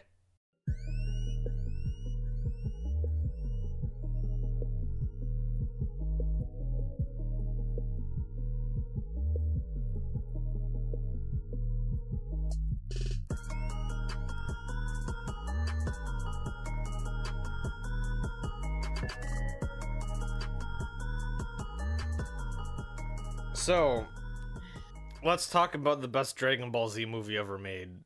Okay. So, how did you feel about Dragon Ball Super? The show? Broly, Broly. No, I mean, we can talk about Dragon Ball Super the show. It's fine. You know what? Actually, I will say this. I had complaints about Dragon Ball Super the show. Yeah. And I made those complaints well known. I think I might have even talked about it on here. Every single one of those complaints was addressed with this movie, because this is everything I've ever wanted from Dragon Ball. It's really good. I think my main takeaway from this movie, and I feel like you will understand this, especially our talking of our previous takes on the former DBZ movies. When it comes to Dragon Ball stuff, especially nowadays, I do admit I kind of lower my standards. You know, like, I love it. I lower my standards. Yeah, it's not the high. I mean, like, I will say it is very lowbrow entertainment. So it depends. I want to say that there are elements of the original series that legitimately stand out. Like, everything with, like, Gohan and Cell. Yeah. In that final bit. Like, there's legitimately good writing there. Like, even Vegeta saying at the end of the Cell arc, "I'm done fighting. Like, what's the point?" is a actual, unironic, great moment. Like, stuff like that. And even, like, hey, I'm gonna be the weird one. I love the Buu saga. I really do. And there's some decent stuff in there with Vegeta, too. Yeah. Like, you know, his sacrifice. His sacrifice is a highlight of that whole show, for sure. Like, but for every moment like that, there are 30 moments that are like, yeah, alright, this isn't the best. Yeah.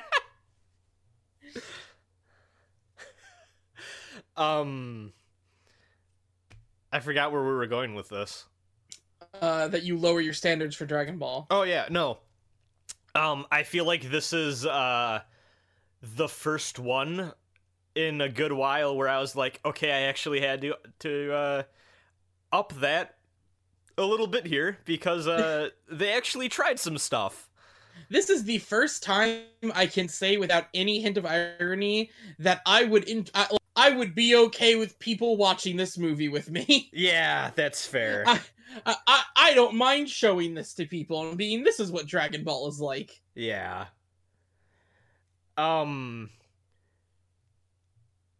So, is it safe to say this is both their favorite Dragon Ball film?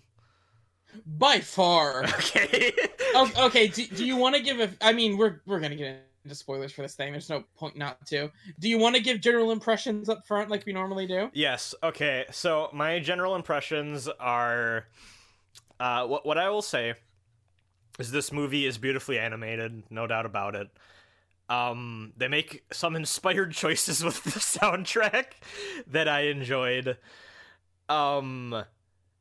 There is some stuff that they do try to do with, because this is something that I feel like maybe not a lot of people know about, but they do incorporate some Dragon Ball Minus stuff into the first bit of this movie, and I don't think that all of it works, but I do think that some of that does do some good setup for the rest of what we will see in the movie, and actually does some thematic stuff I like a lot. Though I do think that there's a lot of potential there that is still yet to be reached. I do think that this is a better realization of the Broly story if you are going to tell one. So, I'll say this without getting into spoilers, because we're going to do that as we move on. I actually don't know what the stuff from Dragon Ball Minus in here is, because I never read that, because it's garbage. Yeah.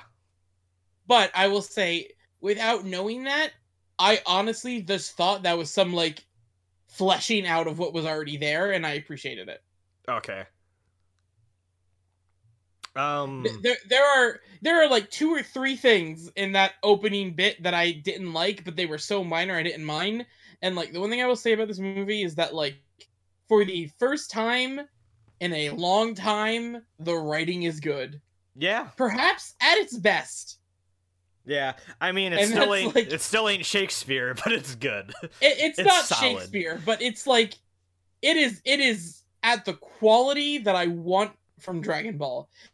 I would say that this movie is on par with the best of Z.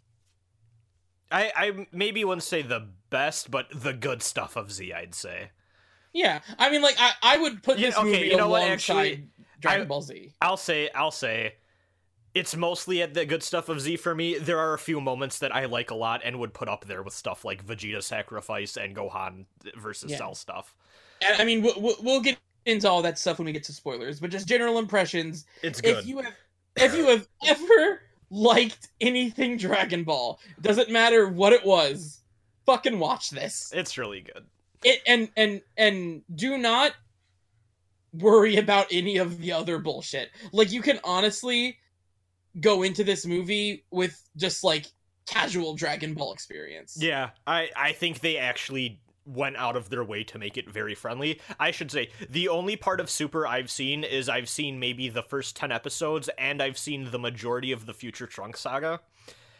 I have not seen, like, and I've seen the final episode, but, like, I missed out on the vast majority of Super, and I was fine. It does not matter.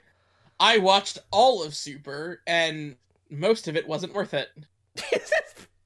There's some good stuff in Super, but it is like so far in between. Like, there's a lot of garbage in Super, and there's a lot of like, even the Tournament of Power that most people liked, it went on for way too long for me, and it was really dull for a lot of it. Yeah. Well, see, the weird thing is I feel like a lot of people simultaneously enjoy the Tournament of Power, but are also like, yeah, Jiren's kind of lame though. Like, it's weird. Not the finest. Not terrible, but not great. I feel like the Future Trunks stuff is like the thing that I hear constantly referred to as like, yeah, that's when it was at its best, and it was really making it hard for me to care about going back because I liked it, but I was like, I don't know if it was the greatest, you know? It's a budget Android saga. Yeah, it really is. Should we go into spoilers? Let's do it. Let's get right into spoilers. So I wrote a fucking document on my phone with bullet points. Yeah, I mean, yeah. I'm gonna go through these. So my favorite, like, one of my favorite things I enjoyed right off the bat is that the first part of this movie establishes, this is me reading off a bullet point. The first part of this movie establishes the father of every character and how their actions and personalities reflect onto their children in a direct way. You have Vegeta being informed by King Vegeta. You have Goku being informed by Bardock. You have even a little bit of King Cold in there, and like setting up how like his absolutely his entitlement will like reflect onto Frieza, and of course you got Paragus and Broly. So most of the Dragon Ball minus stuff comes from the Bardock stuff. Yeah, but like none of that was like too out there. So like the most you get is like, hey, you actually get a scene with Goku's mom. Yeah, which I liked that, but there is actually one of the Bardock's character is interesting because he originally was like fleshed out in a non-canon TV special, which is actually one of my favorite DBZ things. It's not good. Yeah. Speaking of shoehorning in weird alien races, boy. But not only that, but then when he did eventually make Dragon Ball Minus, it is a little bit more fleshed out, and like a lot of people don't care for it. And then this movie takes bits and pieces of that and then puts it into here. I do like the stuff with him being in a relationship and you get to see his mom. I do think that the movie does do a disservice to some of the interesting bits of Goku's origin by showing Bardock as more of like a decent guy. Yeah, it's different, but like you said, it helps the theme.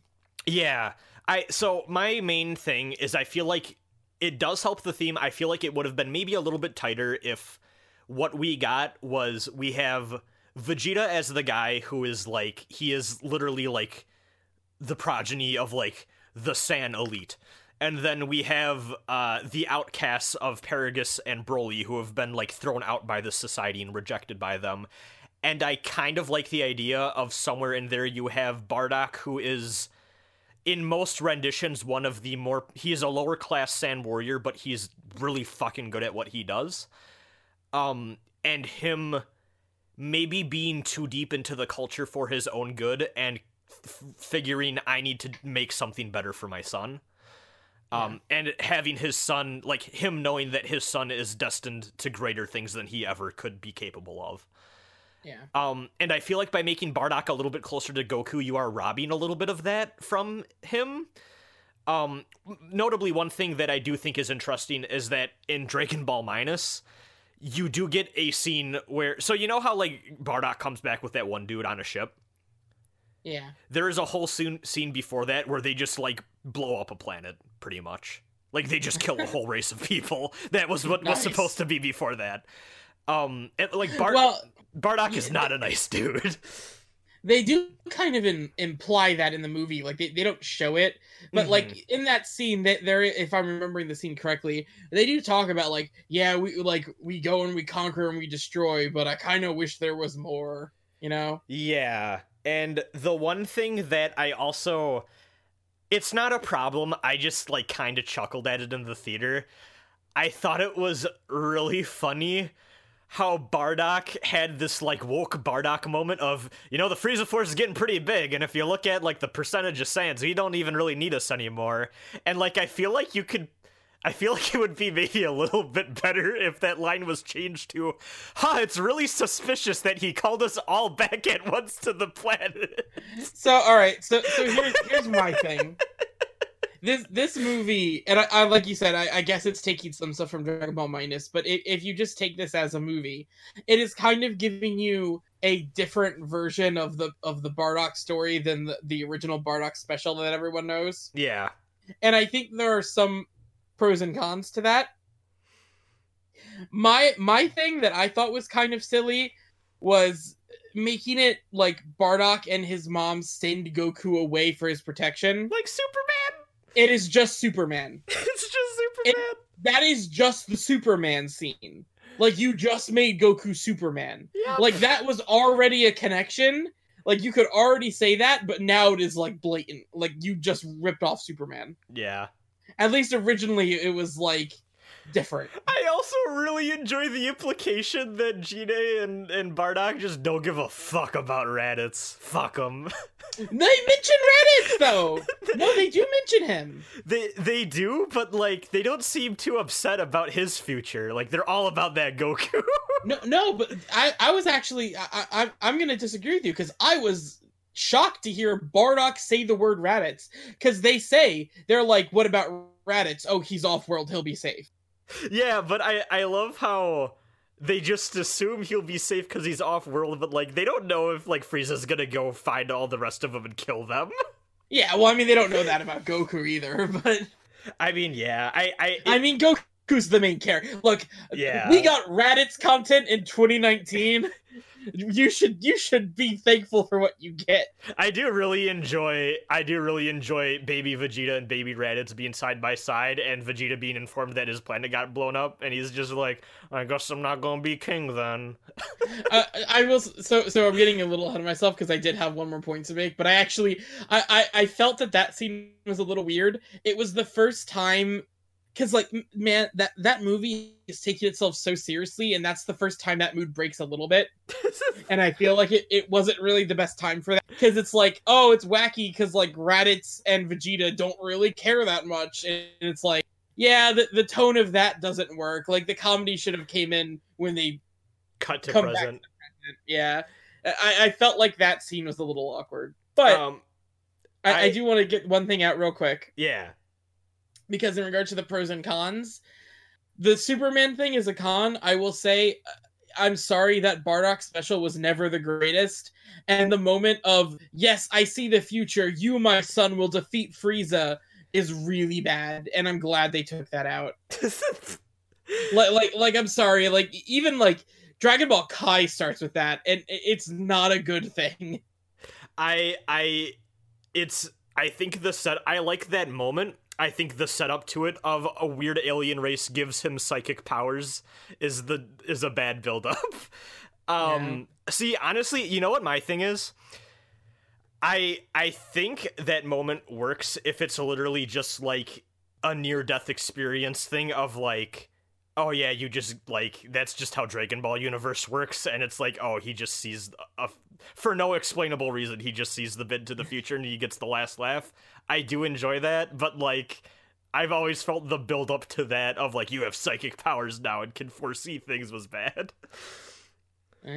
I honestly, I think given this, I think it's weird that they even still show Bardock standing up to Frieza, and I feel like that was still just there as like a remnant of what it used to be. That's there because the fans would be upset if it wasn't. Yeah. And it's a cool shot. It is.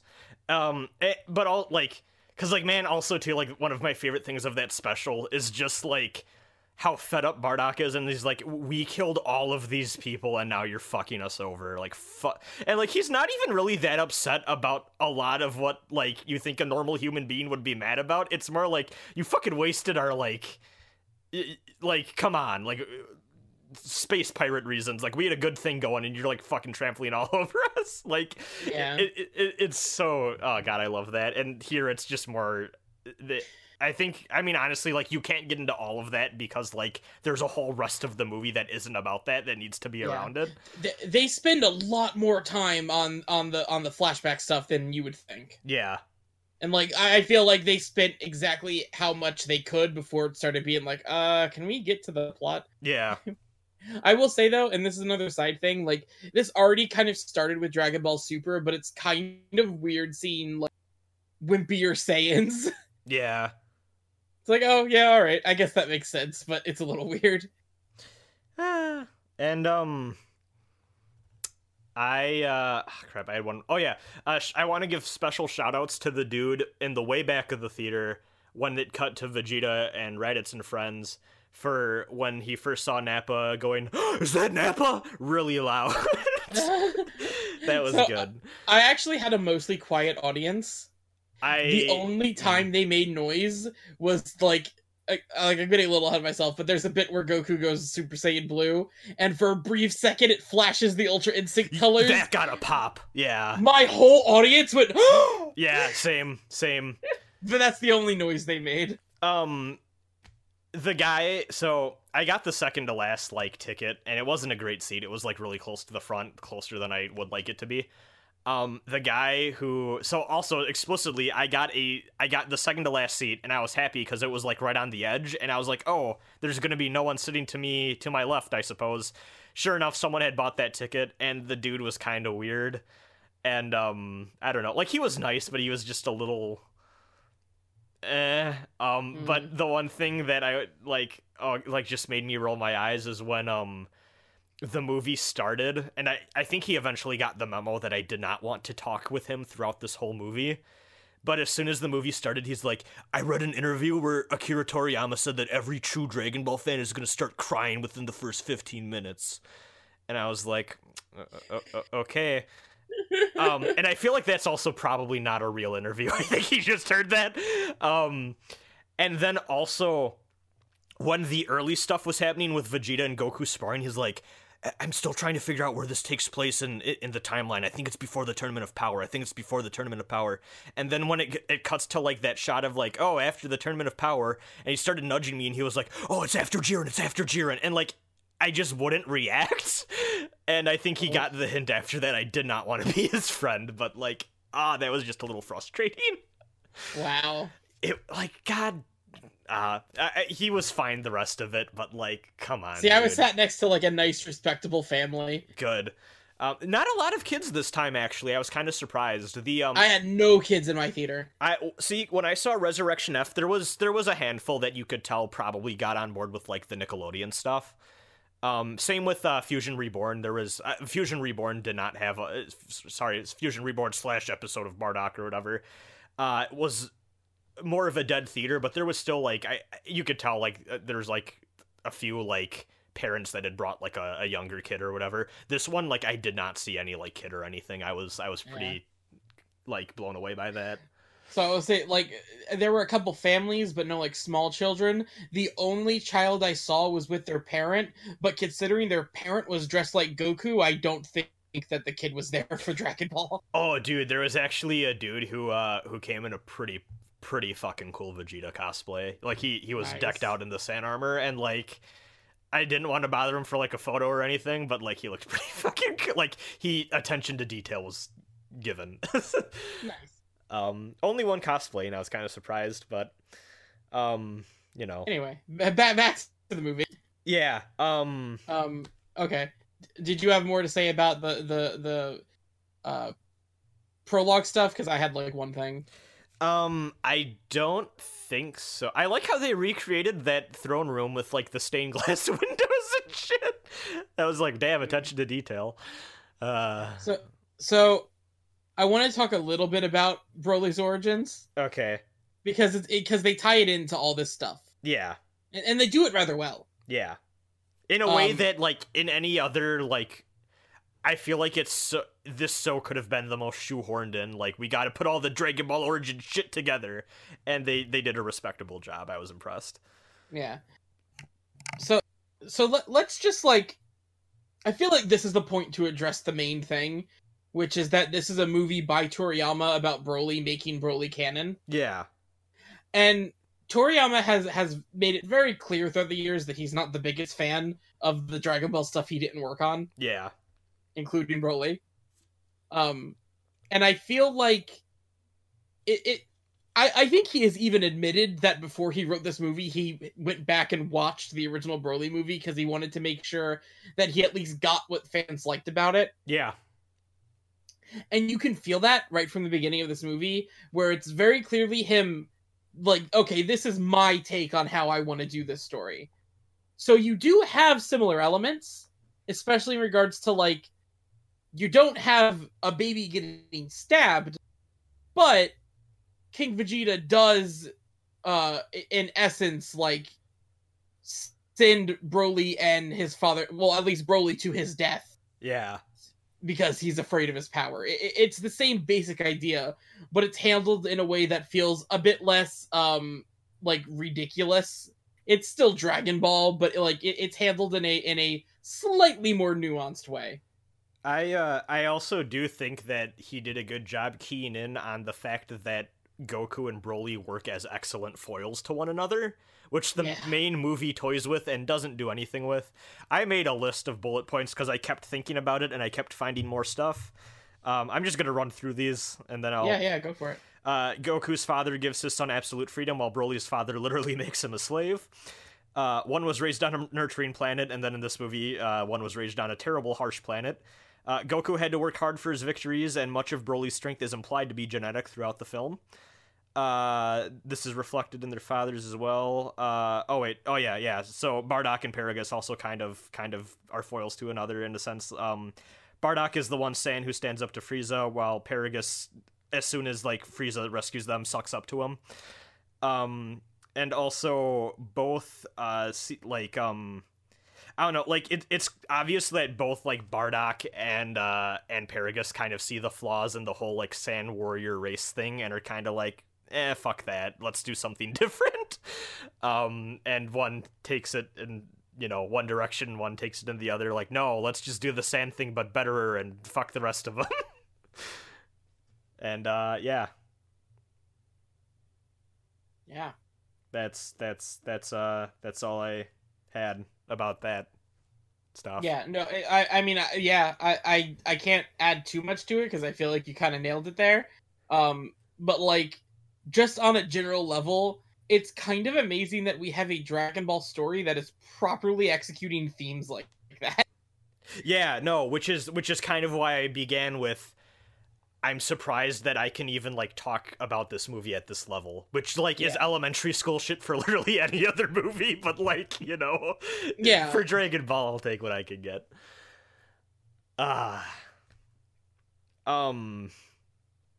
Do we want to get more into the present day stuff? Yeah, sure. I really like the two new alien people that befriend Broly. Yeah, what a surprise introduction of like two pretty good characters. It's really fucked up. They give off really weird vibes of these two minor characters that are literally almost the same, like scavenger job wise on a shitty tiny ship, of two characters from Zone of the Ender's Second Runner. Oh. It was really fucking weird, and like, I don't know, but small interjection because I will forget to bring it up. Yeah. And I remembered it specifically with these two characters. I brought up the whole dub thing before because the dub of this movie is real fucking good. I liked it a lot. I'm a little sad that Vic Mignogna was Broly. That's depressing. I mean, fair. But I mean, stop giving him work.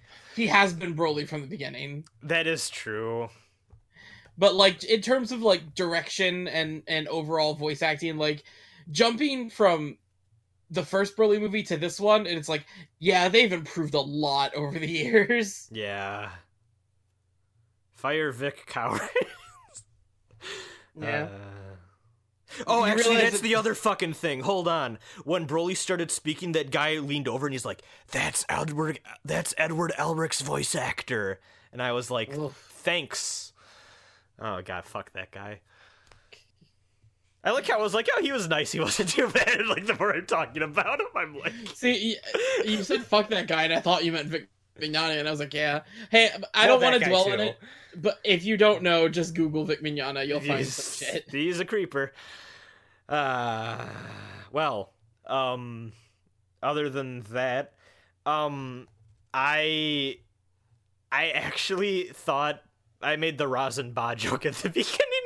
I thought the Ba thing was endearing in like a really goofy way, and I think it is more sincere and works better in the movie than it has any right to.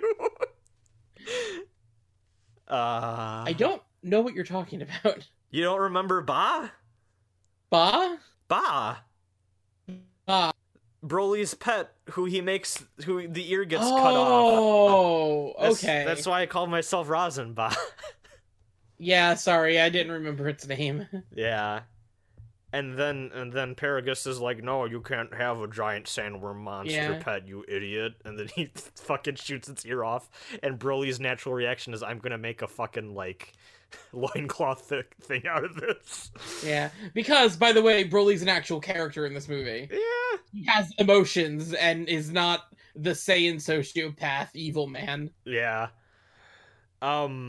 Which actually is great because, and hey, this is another like bit of depth that I can't believe I can talk about in a Dragon Ball movie. They want you thinking that going in. Like, What do you mean? Like, they want you thinking like, "Oh, I know what to expect from Broly's character," and then when they start revealing the more like sympathetic parts of it, and then when it pays off with Goku going, "I fought a lot of people in my day, and I can tell deep down you are not a bad person." Like, yeah, that works so well. It's so really, good. really good. And it's also like, it is a proper, like, no, let's actually look at what it would be like if this character was a thing. Yeah. Like, it's like, that first movie maybe didn't handle what that situation would actually do to a person. Yeah. No, it's very clear that Broly is just sociopath day one.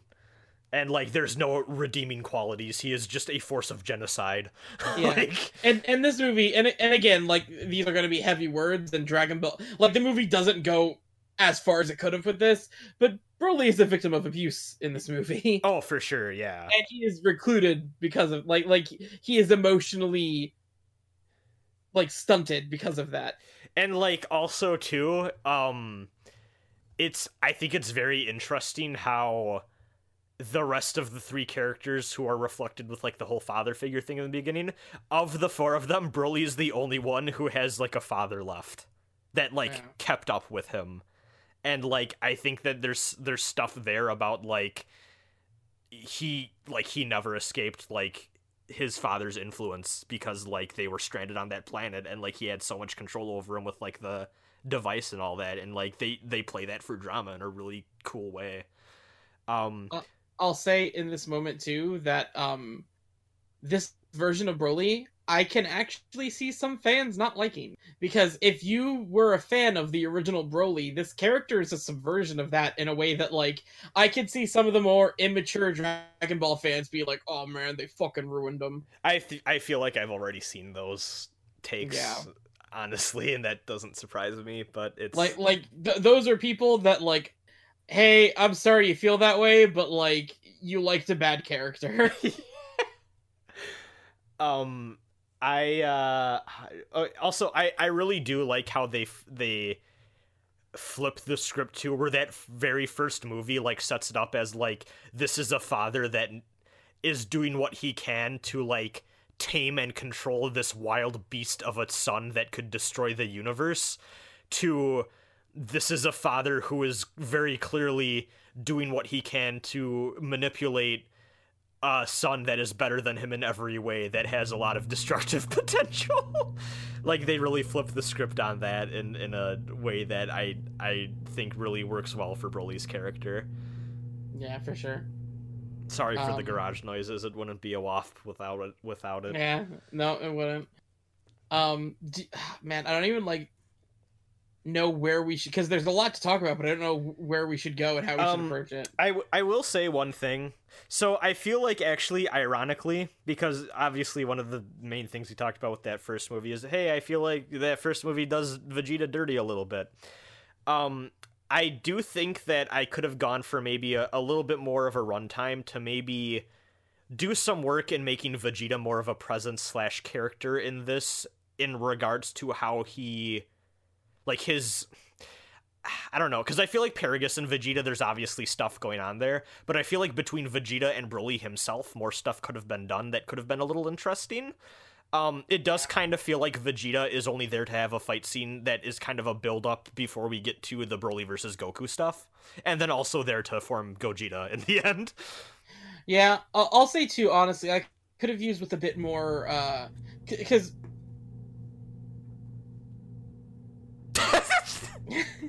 let's just let it rock. My mom, so I'm sorry, everyone. She was out having a good time with the friends. Nice. Ask her opinions on Broly. You know, her reaction when I got back home and she was like, what movie you saw? And I was like, Dragon Ball. And she's like, they're still making those? And I went, hell yeah. And she's like, damn. Yeah. My mom had a similar reaction of just like, wait, you're going to see what? I was like, don't judge me.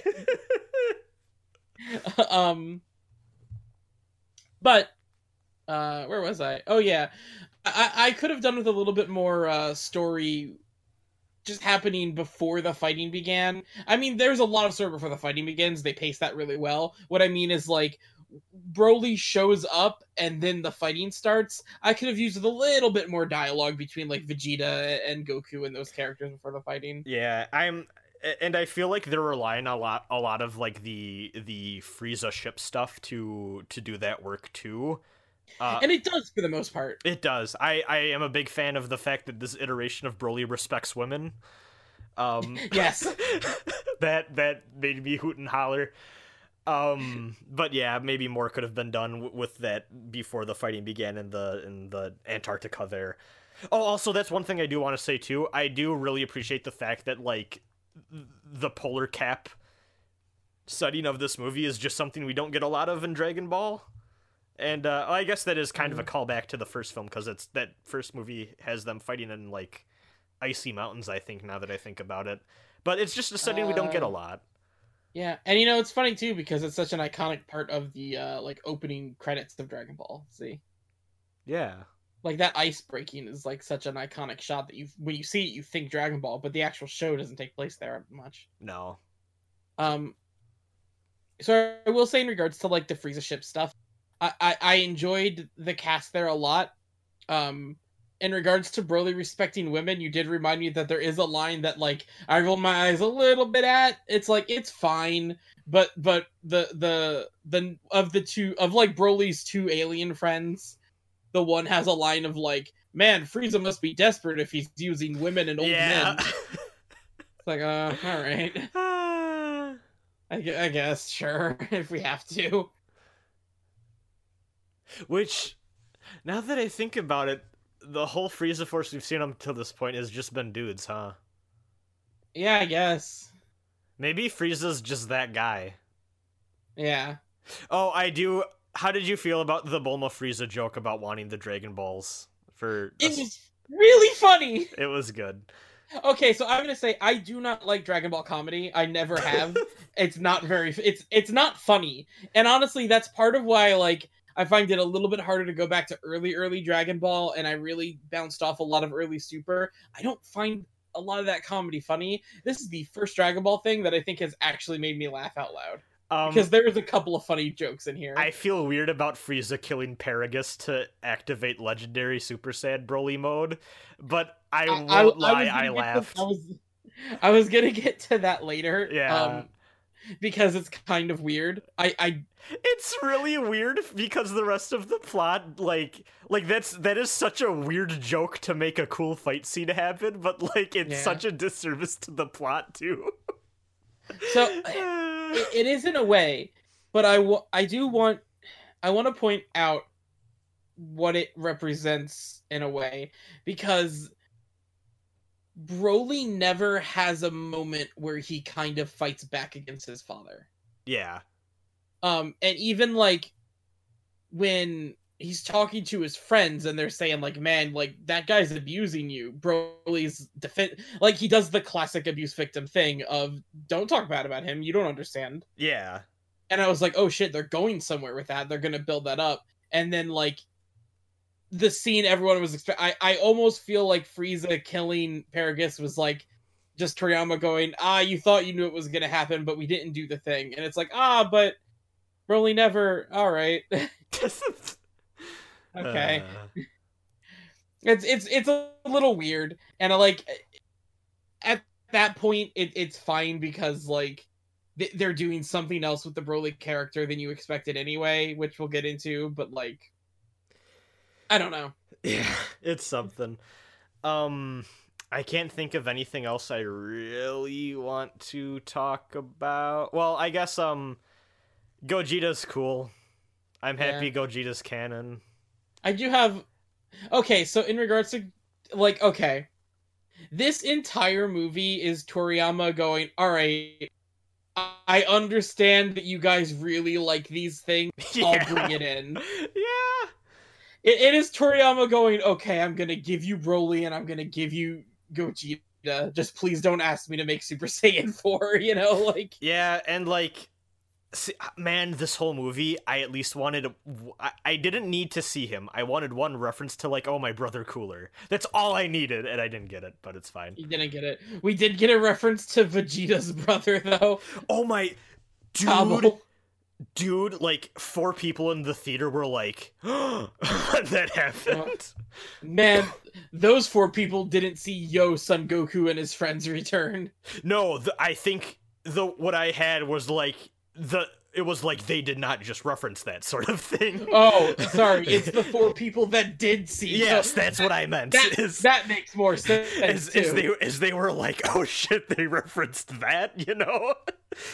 Yeah. Oh, also when they did the Viku joke, that got a little bit of a pop from some people. Yeah, I feel like that killed the pacing a little bit, but it's fine. I like the implication that Frieza fought Broly for an hour. Yeah, that's hilarious.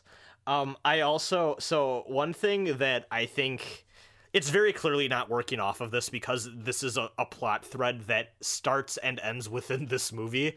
But like Resurrection F starts with like, oh, Goku and Vegeta, you really fucking need to know how to like work together and shit. And like, boy, how cool would it have been if they could have, and they obviously didn't know they were gonna make this all the way back then, I have to imagine, but like, how cool would it have been if that plot thread began at the start of Resurrection F, which also would have been about like, you know, the beginning of Super, roughly, like there's Battle of God stuff before that, obviously, and then that paid off here with Gogeta. That could have been cool, but that's not what that is. Well, I mean, it's a reference to it. It's a reference to it, but like I like even since then, I guess even like in Resurrection F, they kind of solve that thread, and also even then, like in the Future Trunks arc, they become Vegito, or, you know, shit like that. So I will say at the very least that the during Dragon Ball Super that gets brought up once or twice too, though. Okay, that's good. That they do need to work better together, and I also feel that Super or fuck it, Ultra Instinct. Yeah. Ultra Instinct is also playing off of like when we told Goku that he needed to like rely more on his reflexes and stuff. Okay. Like I do think those are things that are meant to be building up throughout the series. Okay. Okay. I did have one thing to talk about in regards to Broly again. Yeah. Which I kind of mentioned before and said I would get to. So the point of Broly is that he's like, and when I say point of Broly, I mean like the old Broly too. He's like super enraged, uncontrollable beast. And that never really made all that much sense to me they say like, oh no, that's just the way he is, and like you said that they tried to maybe imply in the second Broly movie that it was because of the fight with Goku, and then you also have like, no, he's the legendary Super Saiyan, whatever that means. Yeah. This movie in a single line gives it so much more like, okay, where it's just like, oh no, he's basically entered the great ape form without transforming. Yeah. It's like, oh no, that makes sense. Like Broly needs to be able to fight Goku. He needs to be able to not be talked down, and he still needs to be a good character. That's something that all Saiyans have done. Yeah. So it makes sense, of course. I That I makes so much more sense in this movie. I also do kind of like how they're playing off that beast thing too, where like they do a good job of establishing too. Like Frieza and Paragus have that conversation when the fight starts in the ice cap in Ice World, where fucking Frieza says like, did you train him to fight? And he's like, well, the only other person he ever had the chance to fight was like when me and him sparred. Like this is just natural instinct for him. And Yeah. like they establish that it's like, no, he's just like this. It's good. And even I think Vegeta says something like he's learning how to deal with us, Yes. like with each punch, which is interesting. Hey, it's almost like he's a better take on like the idea of someone who's just naturally strong, like they wanted to do with Jiren. Yeah, But, yeah, but like this is such a good character in this movie. it is really good. Yeah. Oh, one thing. So just because like the original like real ass trailer we got for this movie that wasn't just like, because we got that first teaser of like Goku doing the I'm about to kick some ass pose, and then it just said Dragon Ball Super movie. This was before we even knew that it was Broly. Yeah. And then after they revealed it was Broly and they had like the first real ass like trailer for it, they made a point of being like Broly versus Goku, Broly versus Vegeta, Broly versus Frieza. And I was expecting this whole movie, like, I expected during the beginning for Frieza to be like, oh yeah, Broly, and then as soon as they lose control, Frieza immediately is like, oh shit. Okay, I'm gonna team up with y'all so that we can take this guy down. And Frieza's just straight up against them for most of the movie, and the only reason that he really fights Broly is because Broly has lost it at that point, and he's the only person left around. Yeah. Okay, so Which is good. I forget where we've said it, but I know we have said it on a recorded thing before, where we were like, if Frieza teams up with Goku in this movie, then Frieza is just Vegeta now. Yeah. And I feel like they did not go there. I feel like they avoided that pitfall. They reined him in, and it is very clear that he is going to stay in that antagonist zone. Yeah. Of like, he is obviously not ever going to be a main big primary threat, but he will always, I feel like he's I gonna don't know about that. I feel like he's going to be that guy who maybe whenever the next DB series thing rolls around will have an Which arc. will happen. Yeah, I think he'll have an arc kind of like Resurrection F, and then the rest of that series will be him kind of running the line like he did for the rest of the modern stuff. Yeah. Because So I'll say, like, we are not getting another piece of Dragon Ball media where Frieza and Goku don't team up again. Like I feel like they have to at this point. Like that. See, I don't know. I feel like they could go a couple directions because they didn't go all in on this one like they could have. Yeah. So like, I feel like it could go anywhere. I feel like they could team up again. I feel like Frieza could become the recurring villain. Like Frieza could be the new Emperor Pilaf. I would honestly like that. Like honestly, like any of that. Like, see, I could also see a new Dragon Ball series just ending with a big fucking Frieza arc. that could be cool. I see. My thing is that they've gone out of their, and like even in this movie, like Frieza is noted to be such like a non-issue. Like they would need to give him something that makes him like scary again. And I'm wondering how much of the legwork that they want to do with that anymore. Well, they set that up at the beginning of this movie when Vegeta is like, now that he's alive again, think about how much stronger he can get. Yeah, that is true. And hey, maybe that is gonna be like the Resurrection F style thing where that's foreshadowing what's to come later on. Yeah. Speaking of things coming later on, you seemed like you were winding down on what to talk about. Yeah. So if you want to close up, we can just talk about the ending for a second. Yeah, I loved it. The call me Kakarot thing made me actually lose my shit and have a vocal reaction in the theater along with most of the crowd. Oh, what a So good moment. okay, just for context, because there probably are going to be people listening to this that didn't Oh, watch the movie. yeah, of course, of course. The general flow of the plot of this movie is basically we get the setup stuff of the past where it builds up all of the characters' backstories. We get Frieza's soldiers find Broly on the abandoned planet, and Broly and Paragus team up with Frieza for a bit. Then Broly loses control, and there's big fight stuff happening. There's a lot of fights. There's fusions. The action is really good. The directing is really good. The animation is really good. The music has a vocalist chanting the name of whoever's kicking ass at the moment. Yeah, you have a vocalist going Kakarot. My favorite was the Gogeta, Gogeta. What? Yeah. I'm pretty sure also the Broly one is not just even saying Broly, it's saying go Broly, Yeah. go. Yo, go Broly, go. It's a soundtrack, all right. It's an inspired soundtrack, as I think what I said before.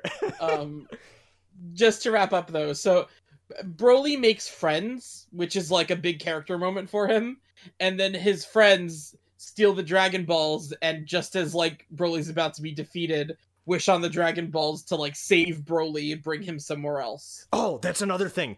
That is actually a flip on what happens in Second Coming. Oh yeah? Because Goten and Gohan are doing the Kamehameha against Broly and losing, and because Trunks assembled the Dragon Balls nearby, the Dragon Balls here, or like Shenron hears Goten saying, "I really wish my dad was here to save us right now." Oh yeah. And then Goku comes in and kills Broly. So that's the flip where the Dragon Ball saved Broly from Goku. It's such a that is so good. And also too, like, I do think that if you can maybe check out those, like, I do think that this movie is playing off enough of at least those first two Broly movies that there's stuff to appreciate if you wanna take the time to watch the old stuff before this one. I think that, like, it's worth doing it, but they're not good movies. They're not good, but I do think it gives you a better appreciation if you want to go it all in. So I'll say this: at that moment, it was really cool, but I was a little like, because it was like this movie is trying to set up too much. Where like I almost felt like it was anticlimactic because Broly escapes, Frieza escapes, and it's like the fighting almost just like suddenly stops for everyone to go, "I'll get you next time." And I was gonna be disappointed. But then there was one more scene of Goku just, of course, now knowing what Broly's like energy feels like, teleports right to where he is and basically becomes his friend. Yeah. Goku becomes Broly's friend, and Broly like gets like a dumb, goofy smile on his face. And Goku, in a very uncharacteristic moment, is like, "Hey, call me Kakarot," which is like it's the last line of the movie, and it is so good. And like, this is dumb, but this is playing off of like a whole lifetime of dumb fandom and being way too into this shit. Like, only Vegeta's ever fucking really called of that, like, long term, and like you can tell that Goku doesn't even really care for that. But like, this weird reversal of like, I guess all my Saiyan friends are just gonna call me Kakarot. I love it so much. So there's a lot that plays into that. It's like, one, it is Goku embracing his Saiyan heritage more. Yeah. It's bringing Broly to the same level of friendship he has with Vegeta, and it is also fan service to the fans of the original Broly character because all he said was Kakarot. And also, they foreshadow it, because do you remember one of the first few things that Goku says to Broly is, "Only my friends are allowed to call me Kakarot. You can call me Goku." Yeah, you're right. Like, it's so good. This movie is so good. Like, how is their writing this strong in a Dragon Ball movie? Yeah, and I hope that Dragon Ball Ultra, or whatever the fuck they call it. Please be good. Please be more of this. Like, this is the tone and quality I want. But Where like there are problems. Broly's gonna be a recurring person, right? Oh yeah, absolutely. He has to be. And- Broly is a new main character. I don't care. And it fucks me up because that I'm actually really happy about that, and I can't Yeah. believe I'm saying that about Broly. Because this Broly is a good character, and I am really interested in seeing how he plays off of the rest of the cast. And I'm really fucking excited for those two alien friends, like that girl and that old man, Yes. to be hiding behind a rock making jokes with Oolong and Poir. Please bring that back. Bring that back, please. I want that. Also, if Broly is around as a main character, there will be moments where he loses control and Goku has to fight him. Yeah, for sure. Oh, that could be a whole, like, fight, or, like, an arc, where, like, oh, someone messed with Broly, and now you gotta stop him. Or not even like an arc. I just imagine like an arc is happening, and then one of Broly's friends gets hurt, and Broly loses it, and Goku has to rein him in. So, what's fucking me up now, too, though, Zach, is now that we have Gogeta and Broly, we have reached this point in official Dragon Ball canon where we have hit the peaks of, like, the stereotypical cool shit trademark that, like, fans expected and got from, like, the old movies and shit. And also, like, we're still working with stuff like Ultra Instinct and, like, multiversal shit and all that. Like, they're gonna have to raise the bar in weird ways from now on, and, like, are we gonna get the Broly-Goku fusion of, like, Goalie at some point now? Oh god, maybe. Like, So where do they go from here? I don't know if their power levels will ever be sync enough for that. So here's my feeling on in terms of raising the bar. I feel like Dragon Ball Super did it poorly.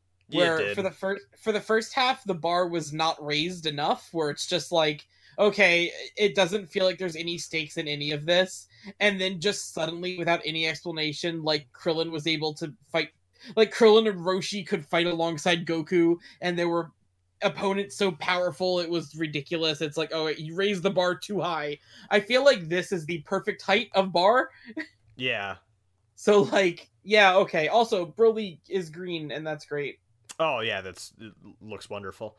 Yeah, like honestly, like even I could like with like the Zamasu shit, and it's like, oh yeah, it's Vegito Blue, and it's like, oh okay, Yeah. you know, like, but yeah, I don't know. I'm cautiously optimistic to see where they go from here, though, which I was not I was expecting to enjoy this movie for the animation alone, not gonna lie, and I was shocked how much I appreciated it for its actual storytelling. While again, it's not the greatest thing in the world, but it's good. It's shonen. It's good compared to everything we've had so far. It's definitely the best thing to come to Dragon Ball since its revival. Like, agreed. Yeah,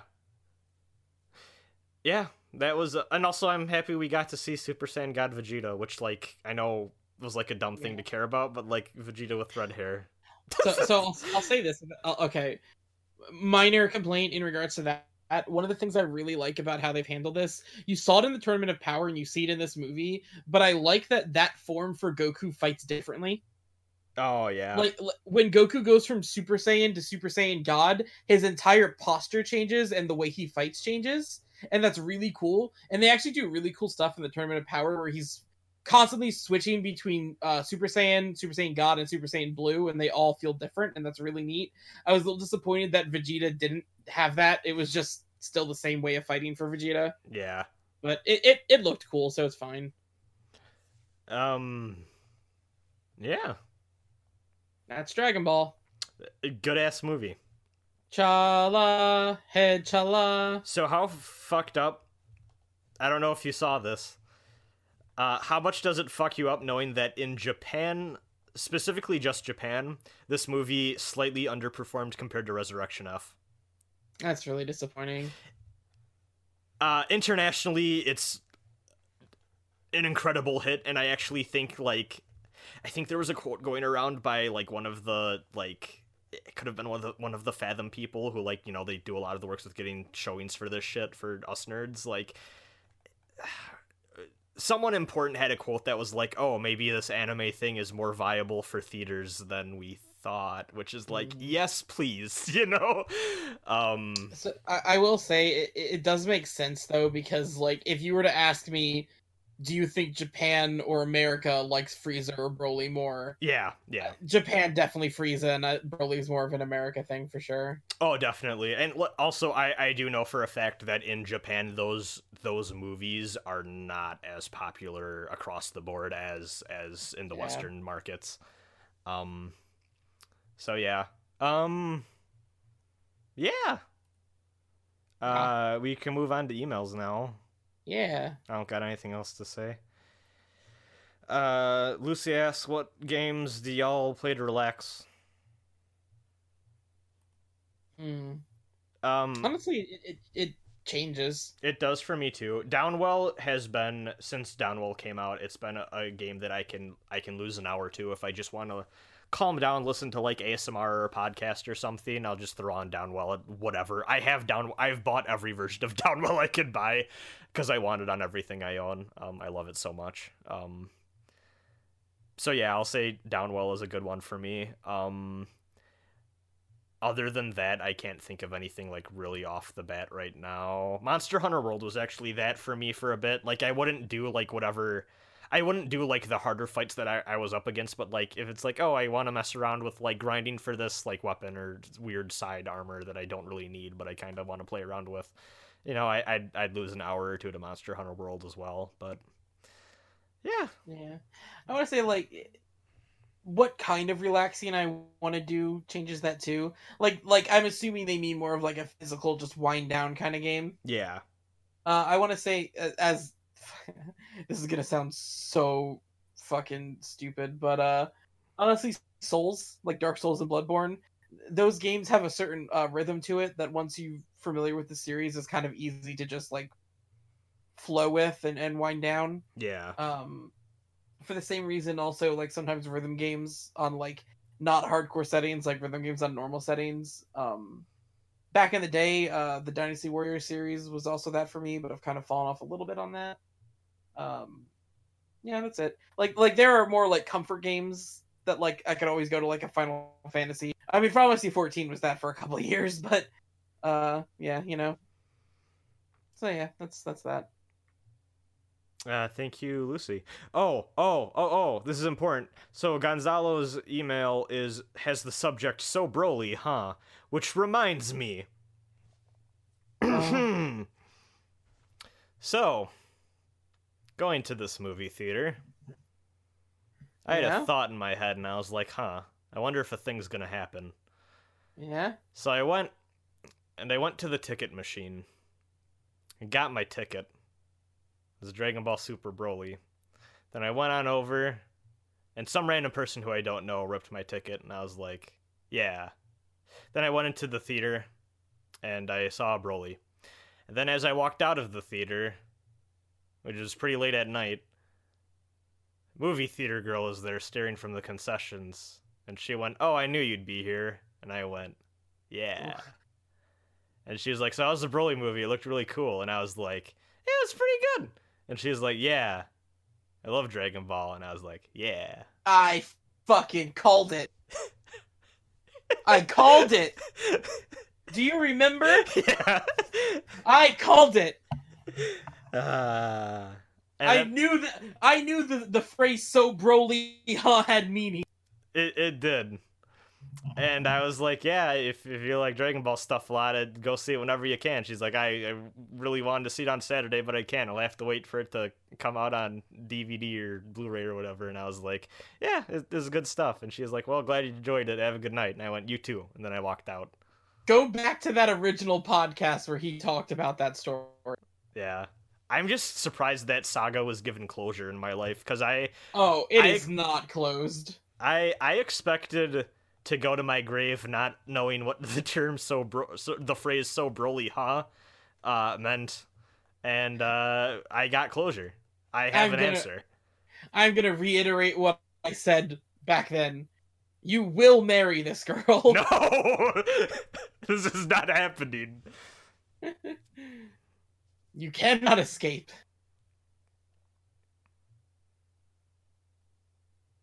Oh, Me fuck. Oh, being wait, no, no, no, know. no, hold on. Actually, there is a very important addendum to the story. I almost forgot. So, in the middle of our small talk, actually, too, she also referenced to her other movie staff person, like, oh, this is the guy that made us have to check the tickets. Oh, oh, Because apparently what had... Because remember how I told that story and, like, there was a bunch of the duplicates that got made? yeah. So I was like, what do you want? Can it, like, do you need to shred these or whatever? She's like, no, let's just throw them out or whatever. And, like, we just took our scoops and threw them out or whatever. Apparently, after I went back in to see whatever, I think it was Ant-Man and the Wasp I was seeing that time. Apparently, after I went in to go see that movie, she talked about it with her manager, and her manager went, no, that's super not okay. We need to, like, what ticket was that? We need to, like, have that as a reference and, like, make sure that nobody, like, took any of those. So I created a whole hubbub for my movie theater staff. Excellent. I can't believe I almost left that out because I felt really bad about that. You're the guy that loves movie theaters. See, I think we've grown past the point where that's even a memory, and I'm just once again that guy that she sees a lot at the movie theater because I go too much. Yeah, you're the Broly guy. Yeah. What's up on Broly? It was fine. Anyway, get to the email. Yeah. I'm just saying, she saw me going to Spider-Verse with another, like, human being, so she knows I'm not some, like, weirdo. Sure. Hello, Sunrazen and Veggie Hope you're doing well. I have one simple question that will probably be answered in the podcast, but anyways. Vegito or Gogeta? Who do you prefer? Sorry, it's got to come back to Vegeta. Or Vegeta. I like Vegito. Sorry, Vegerot. Oh, fuck off. I enjoy Vegito's tude more than Gogeta's, like, omnipotent presence. Gogeta... Okay, for one, I don't think the design is as good. The face is fine. The outfit's dumb. I dig the vest. It's a little goofy for me. He honestly, he feels like an adult Gotenks. Does that make sense at all? Like design-wise? Yeah. Well, I mean, yeah, but I feel like that makes sense considering it's their dads. Yeah, but like that, Gotenks came first. Like, it's not interesting to me. Okay. But also, like, yeah, there's not as much personality to him. No, he is literally Superman. But also, I feel like he had more personality here than in previous incarnations. Oh, this is the most we've seen of him. For one thing. Don't forget, he's in Dragon Ball GT as well. Okay, he's in GT, but also I feel like they just ripped off Vegito's personality for his portrayal and go like in that. Sure. Because it does not line up with his original appearance at all in GT. No. Sure. But I'm forgetting. There's a line he has in this movie that had that air of like arrogant confidence. Yeah. And it's like, okay, that's still there because that's like very iconic to fused Saiyans, where it's like their ego gets off the charts. Mm-hmm. But I will say I liked the way Vegito did it more, and also like the Vegito Super Buu fight is one of my favorite fights in the whole series. It's a good fight. Like that's really iconic for me. Like Vegito simultaneously has more of like a playfulness and like a weird almost like sadism. Yeah, to which him. plays off of Buu really well. Yeah, and Gogeta is straight up just like confident for good reason, like almost like arbiter of like justice type, like we're here to kick ass sort of deal. Yeah. Like there's more of a seriousness there. But yeah, I find Vegito more interesting. And also, just in case you guys didn't know, in the English translation of the manga, they do call him Vegerot. Because it's Vegeta and Kakarot. Yeah. Which actually makes more sense, because Goku does not end with an O. No, but Kakarot does. Kakaroto in Japan. Yeah, so Vegito is because it's pronounced Kakaroto. But not in English. But not in the English anime. But the English manga tried to correct it and call him Vegerot. But that sounds dumb. So just call him Vegito. It's fine. Vegerot, the rot of all vegetables. Yeah. Kakajita doesn't sound good either, so... Oh god, what did I forget, but it was funny what Gogeta originally tried to call himself. Ah, I can't remember. It was good, though. Oh, but that was the line I liked too, where he's like, "No, I need a name." Yeah. That was really good. I think it was like Gokuja. Yeah, Yeah, it was something like that. it was good. Anyways, that's all. Can't wait for the Broly cast. Goodbye. Thank you, Gonzalo. Bye. This one's from Laura. Hi, Zach and Razan. I hope you guys are having a good evening, and I hope I'm not sending this in too late. I don't have a super engaging question this time, but what's a better dinner, ramen or sushi? I'm gonna go with ramen. Oof. Sushi, I need to be in the mood for. So I will say, what I like better is sushi. I think sushi is better, but also like ramen is probably more substantial as a meal. Yeah, like that's my. I don't really feel like I can't do sushi as a meal. I feel I know like sushi as a meal is super common, it is. especially in Japan.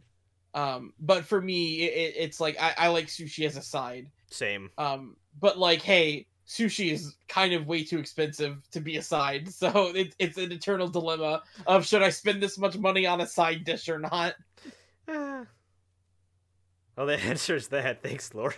Yeah, I like sushi more, but ramen's a better dinner. I agree with that.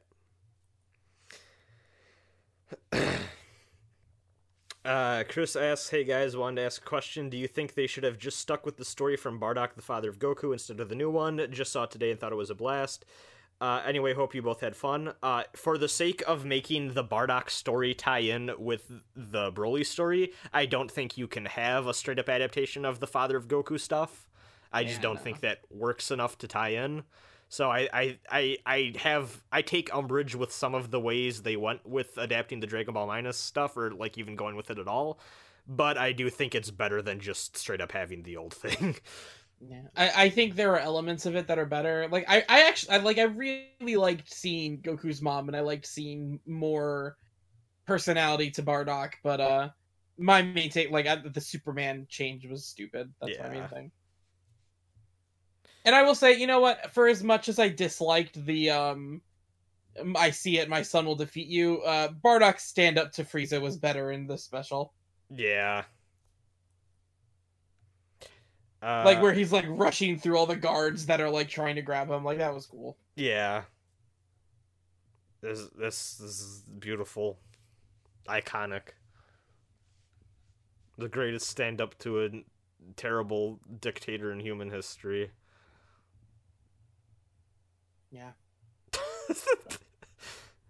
You know, human history, not sand history.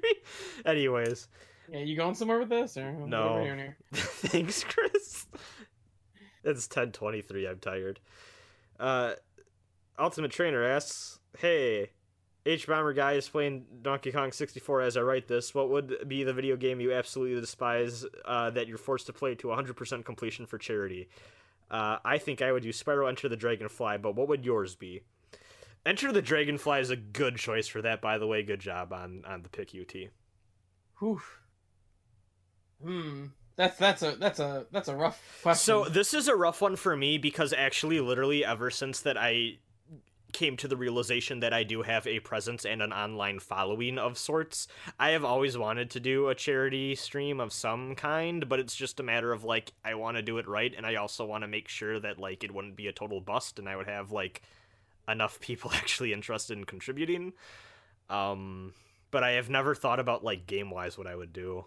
Well, so, the question is a game you despise that you would play for charity. Yeah, because that, like, you know, that's the fun. Like, you have to watch someone suffer, you know? See, I didn't realize. I thought it was, like, pick a game you like. No, because, like, Donkey Kong 64 is terrible. That's the fun. No, I know that, but I always thought you were going to pick a game you like.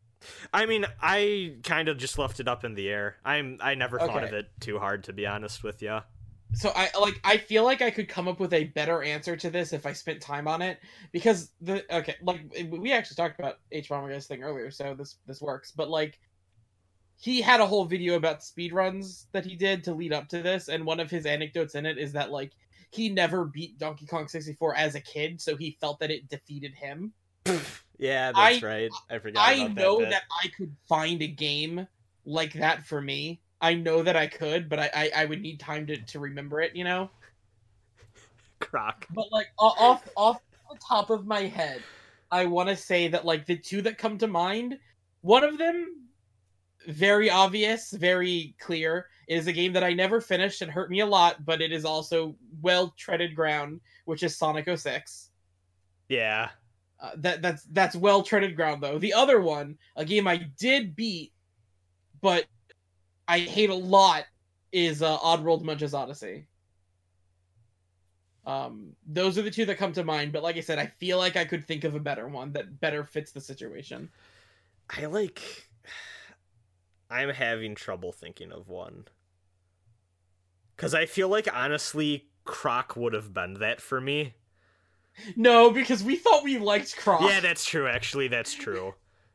No, yeah, I'm retconning my opinion of Croc from my childhood, hold on. Yeah, it wouldn't have been Croc. I can't say Legend of Dragoon either, because I like that game!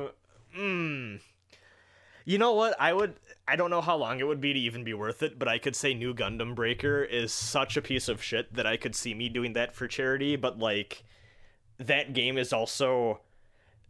I feel like that would also be a game that is just too repetitive. Like, Yeah. in a bad way that could not hold anyone's interest. So I wouldn't want to do it for the performance aspect of it. God, I really don't know. Munch's Odyssey is so fucking bad. There's a lot of bad video games out there. But like, so Munch's Odyssey has the same thing that Donkey Kong 64 has, where it's like you had some really good 2D games, and then this was your attempt to go into 3D. Oh. And like, Munch's Odyssey controls so fucking bad.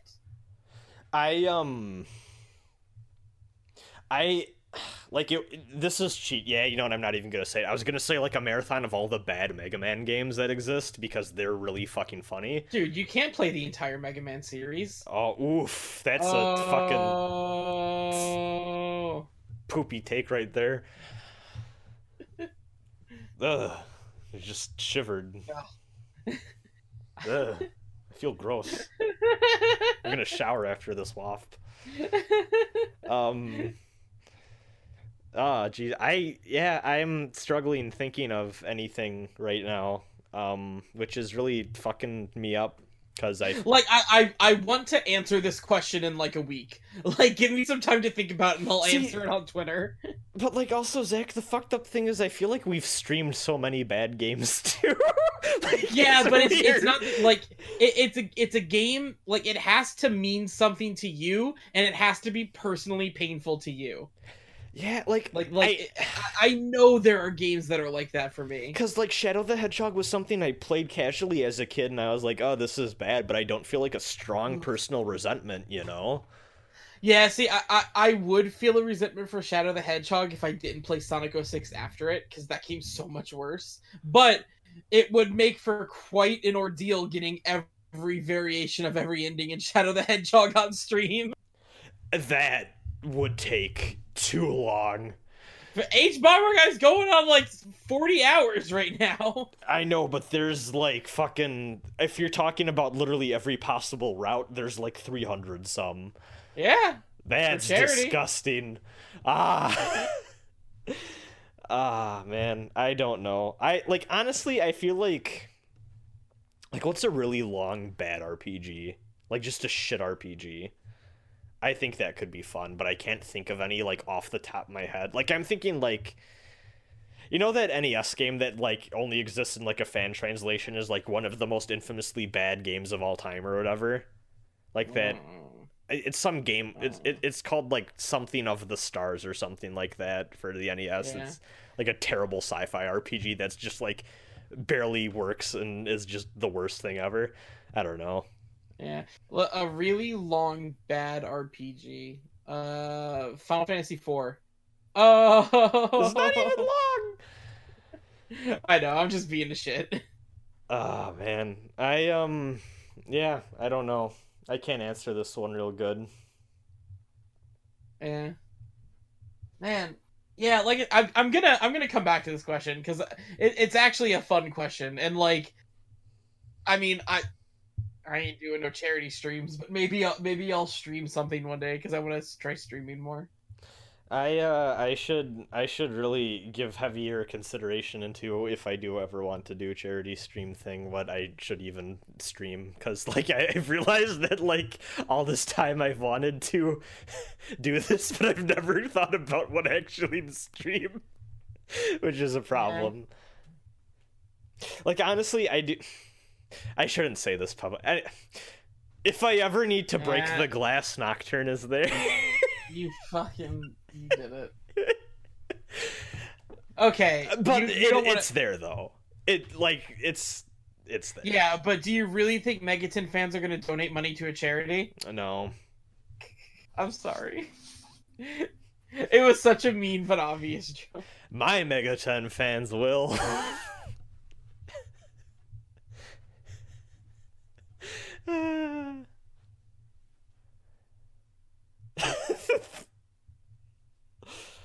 As long as the stream doesn't get posted to the subreddit, we'll be Oh, fine. don't go there. Uh, Every Megaton fan is beautiful. Okay. Whew. Whew, that was a knee slapper. Well then. Mm. I like how that was my insult that like I ended up defending against for me. Like now I'm the one defending the Megatons. Yeah. Whew. Oh, a long bad RPG, Persona 5. We can do it. Okay, Anyway.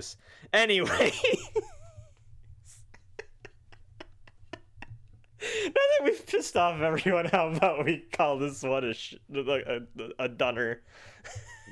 Call this one a shit. Like what are you gonna say there? I don't fucking know. I was I mean, gonna is say it- call this one a shoo-in, but that doesn't make sense either. Yeah. Happy Let's play the 30th Legacy episode of of Goku. 30th episode of WASP, everyone. Is this the 30th? It's the 30th. Damn, it's our 30th anniversary. I know, it's fucked up how we've been doing this for 30 years. Yeah. I'm gonna I'm pretty sure I said that on the 20th or something. probably.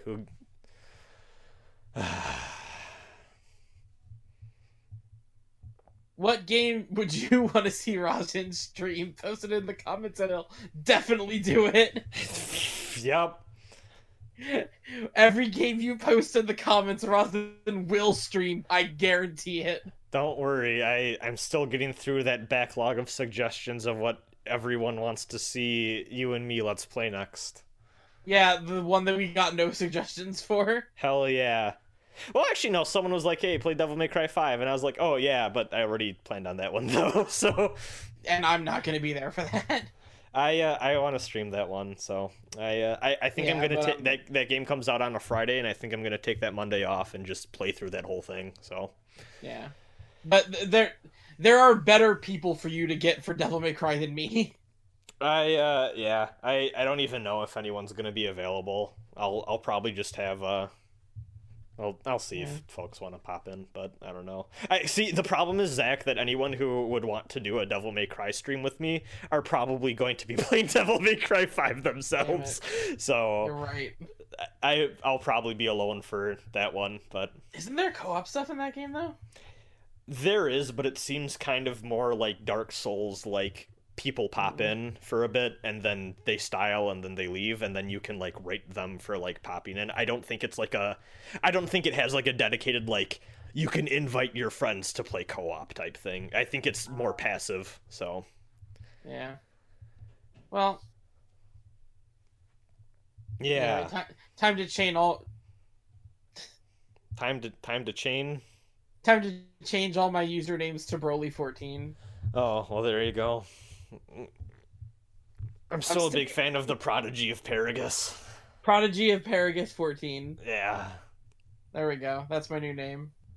Prodigy of Paragus 14. Let's call this one a wrap. Go Rosin! Go Rosin! Go Rosin! Go! Call me Kakarot.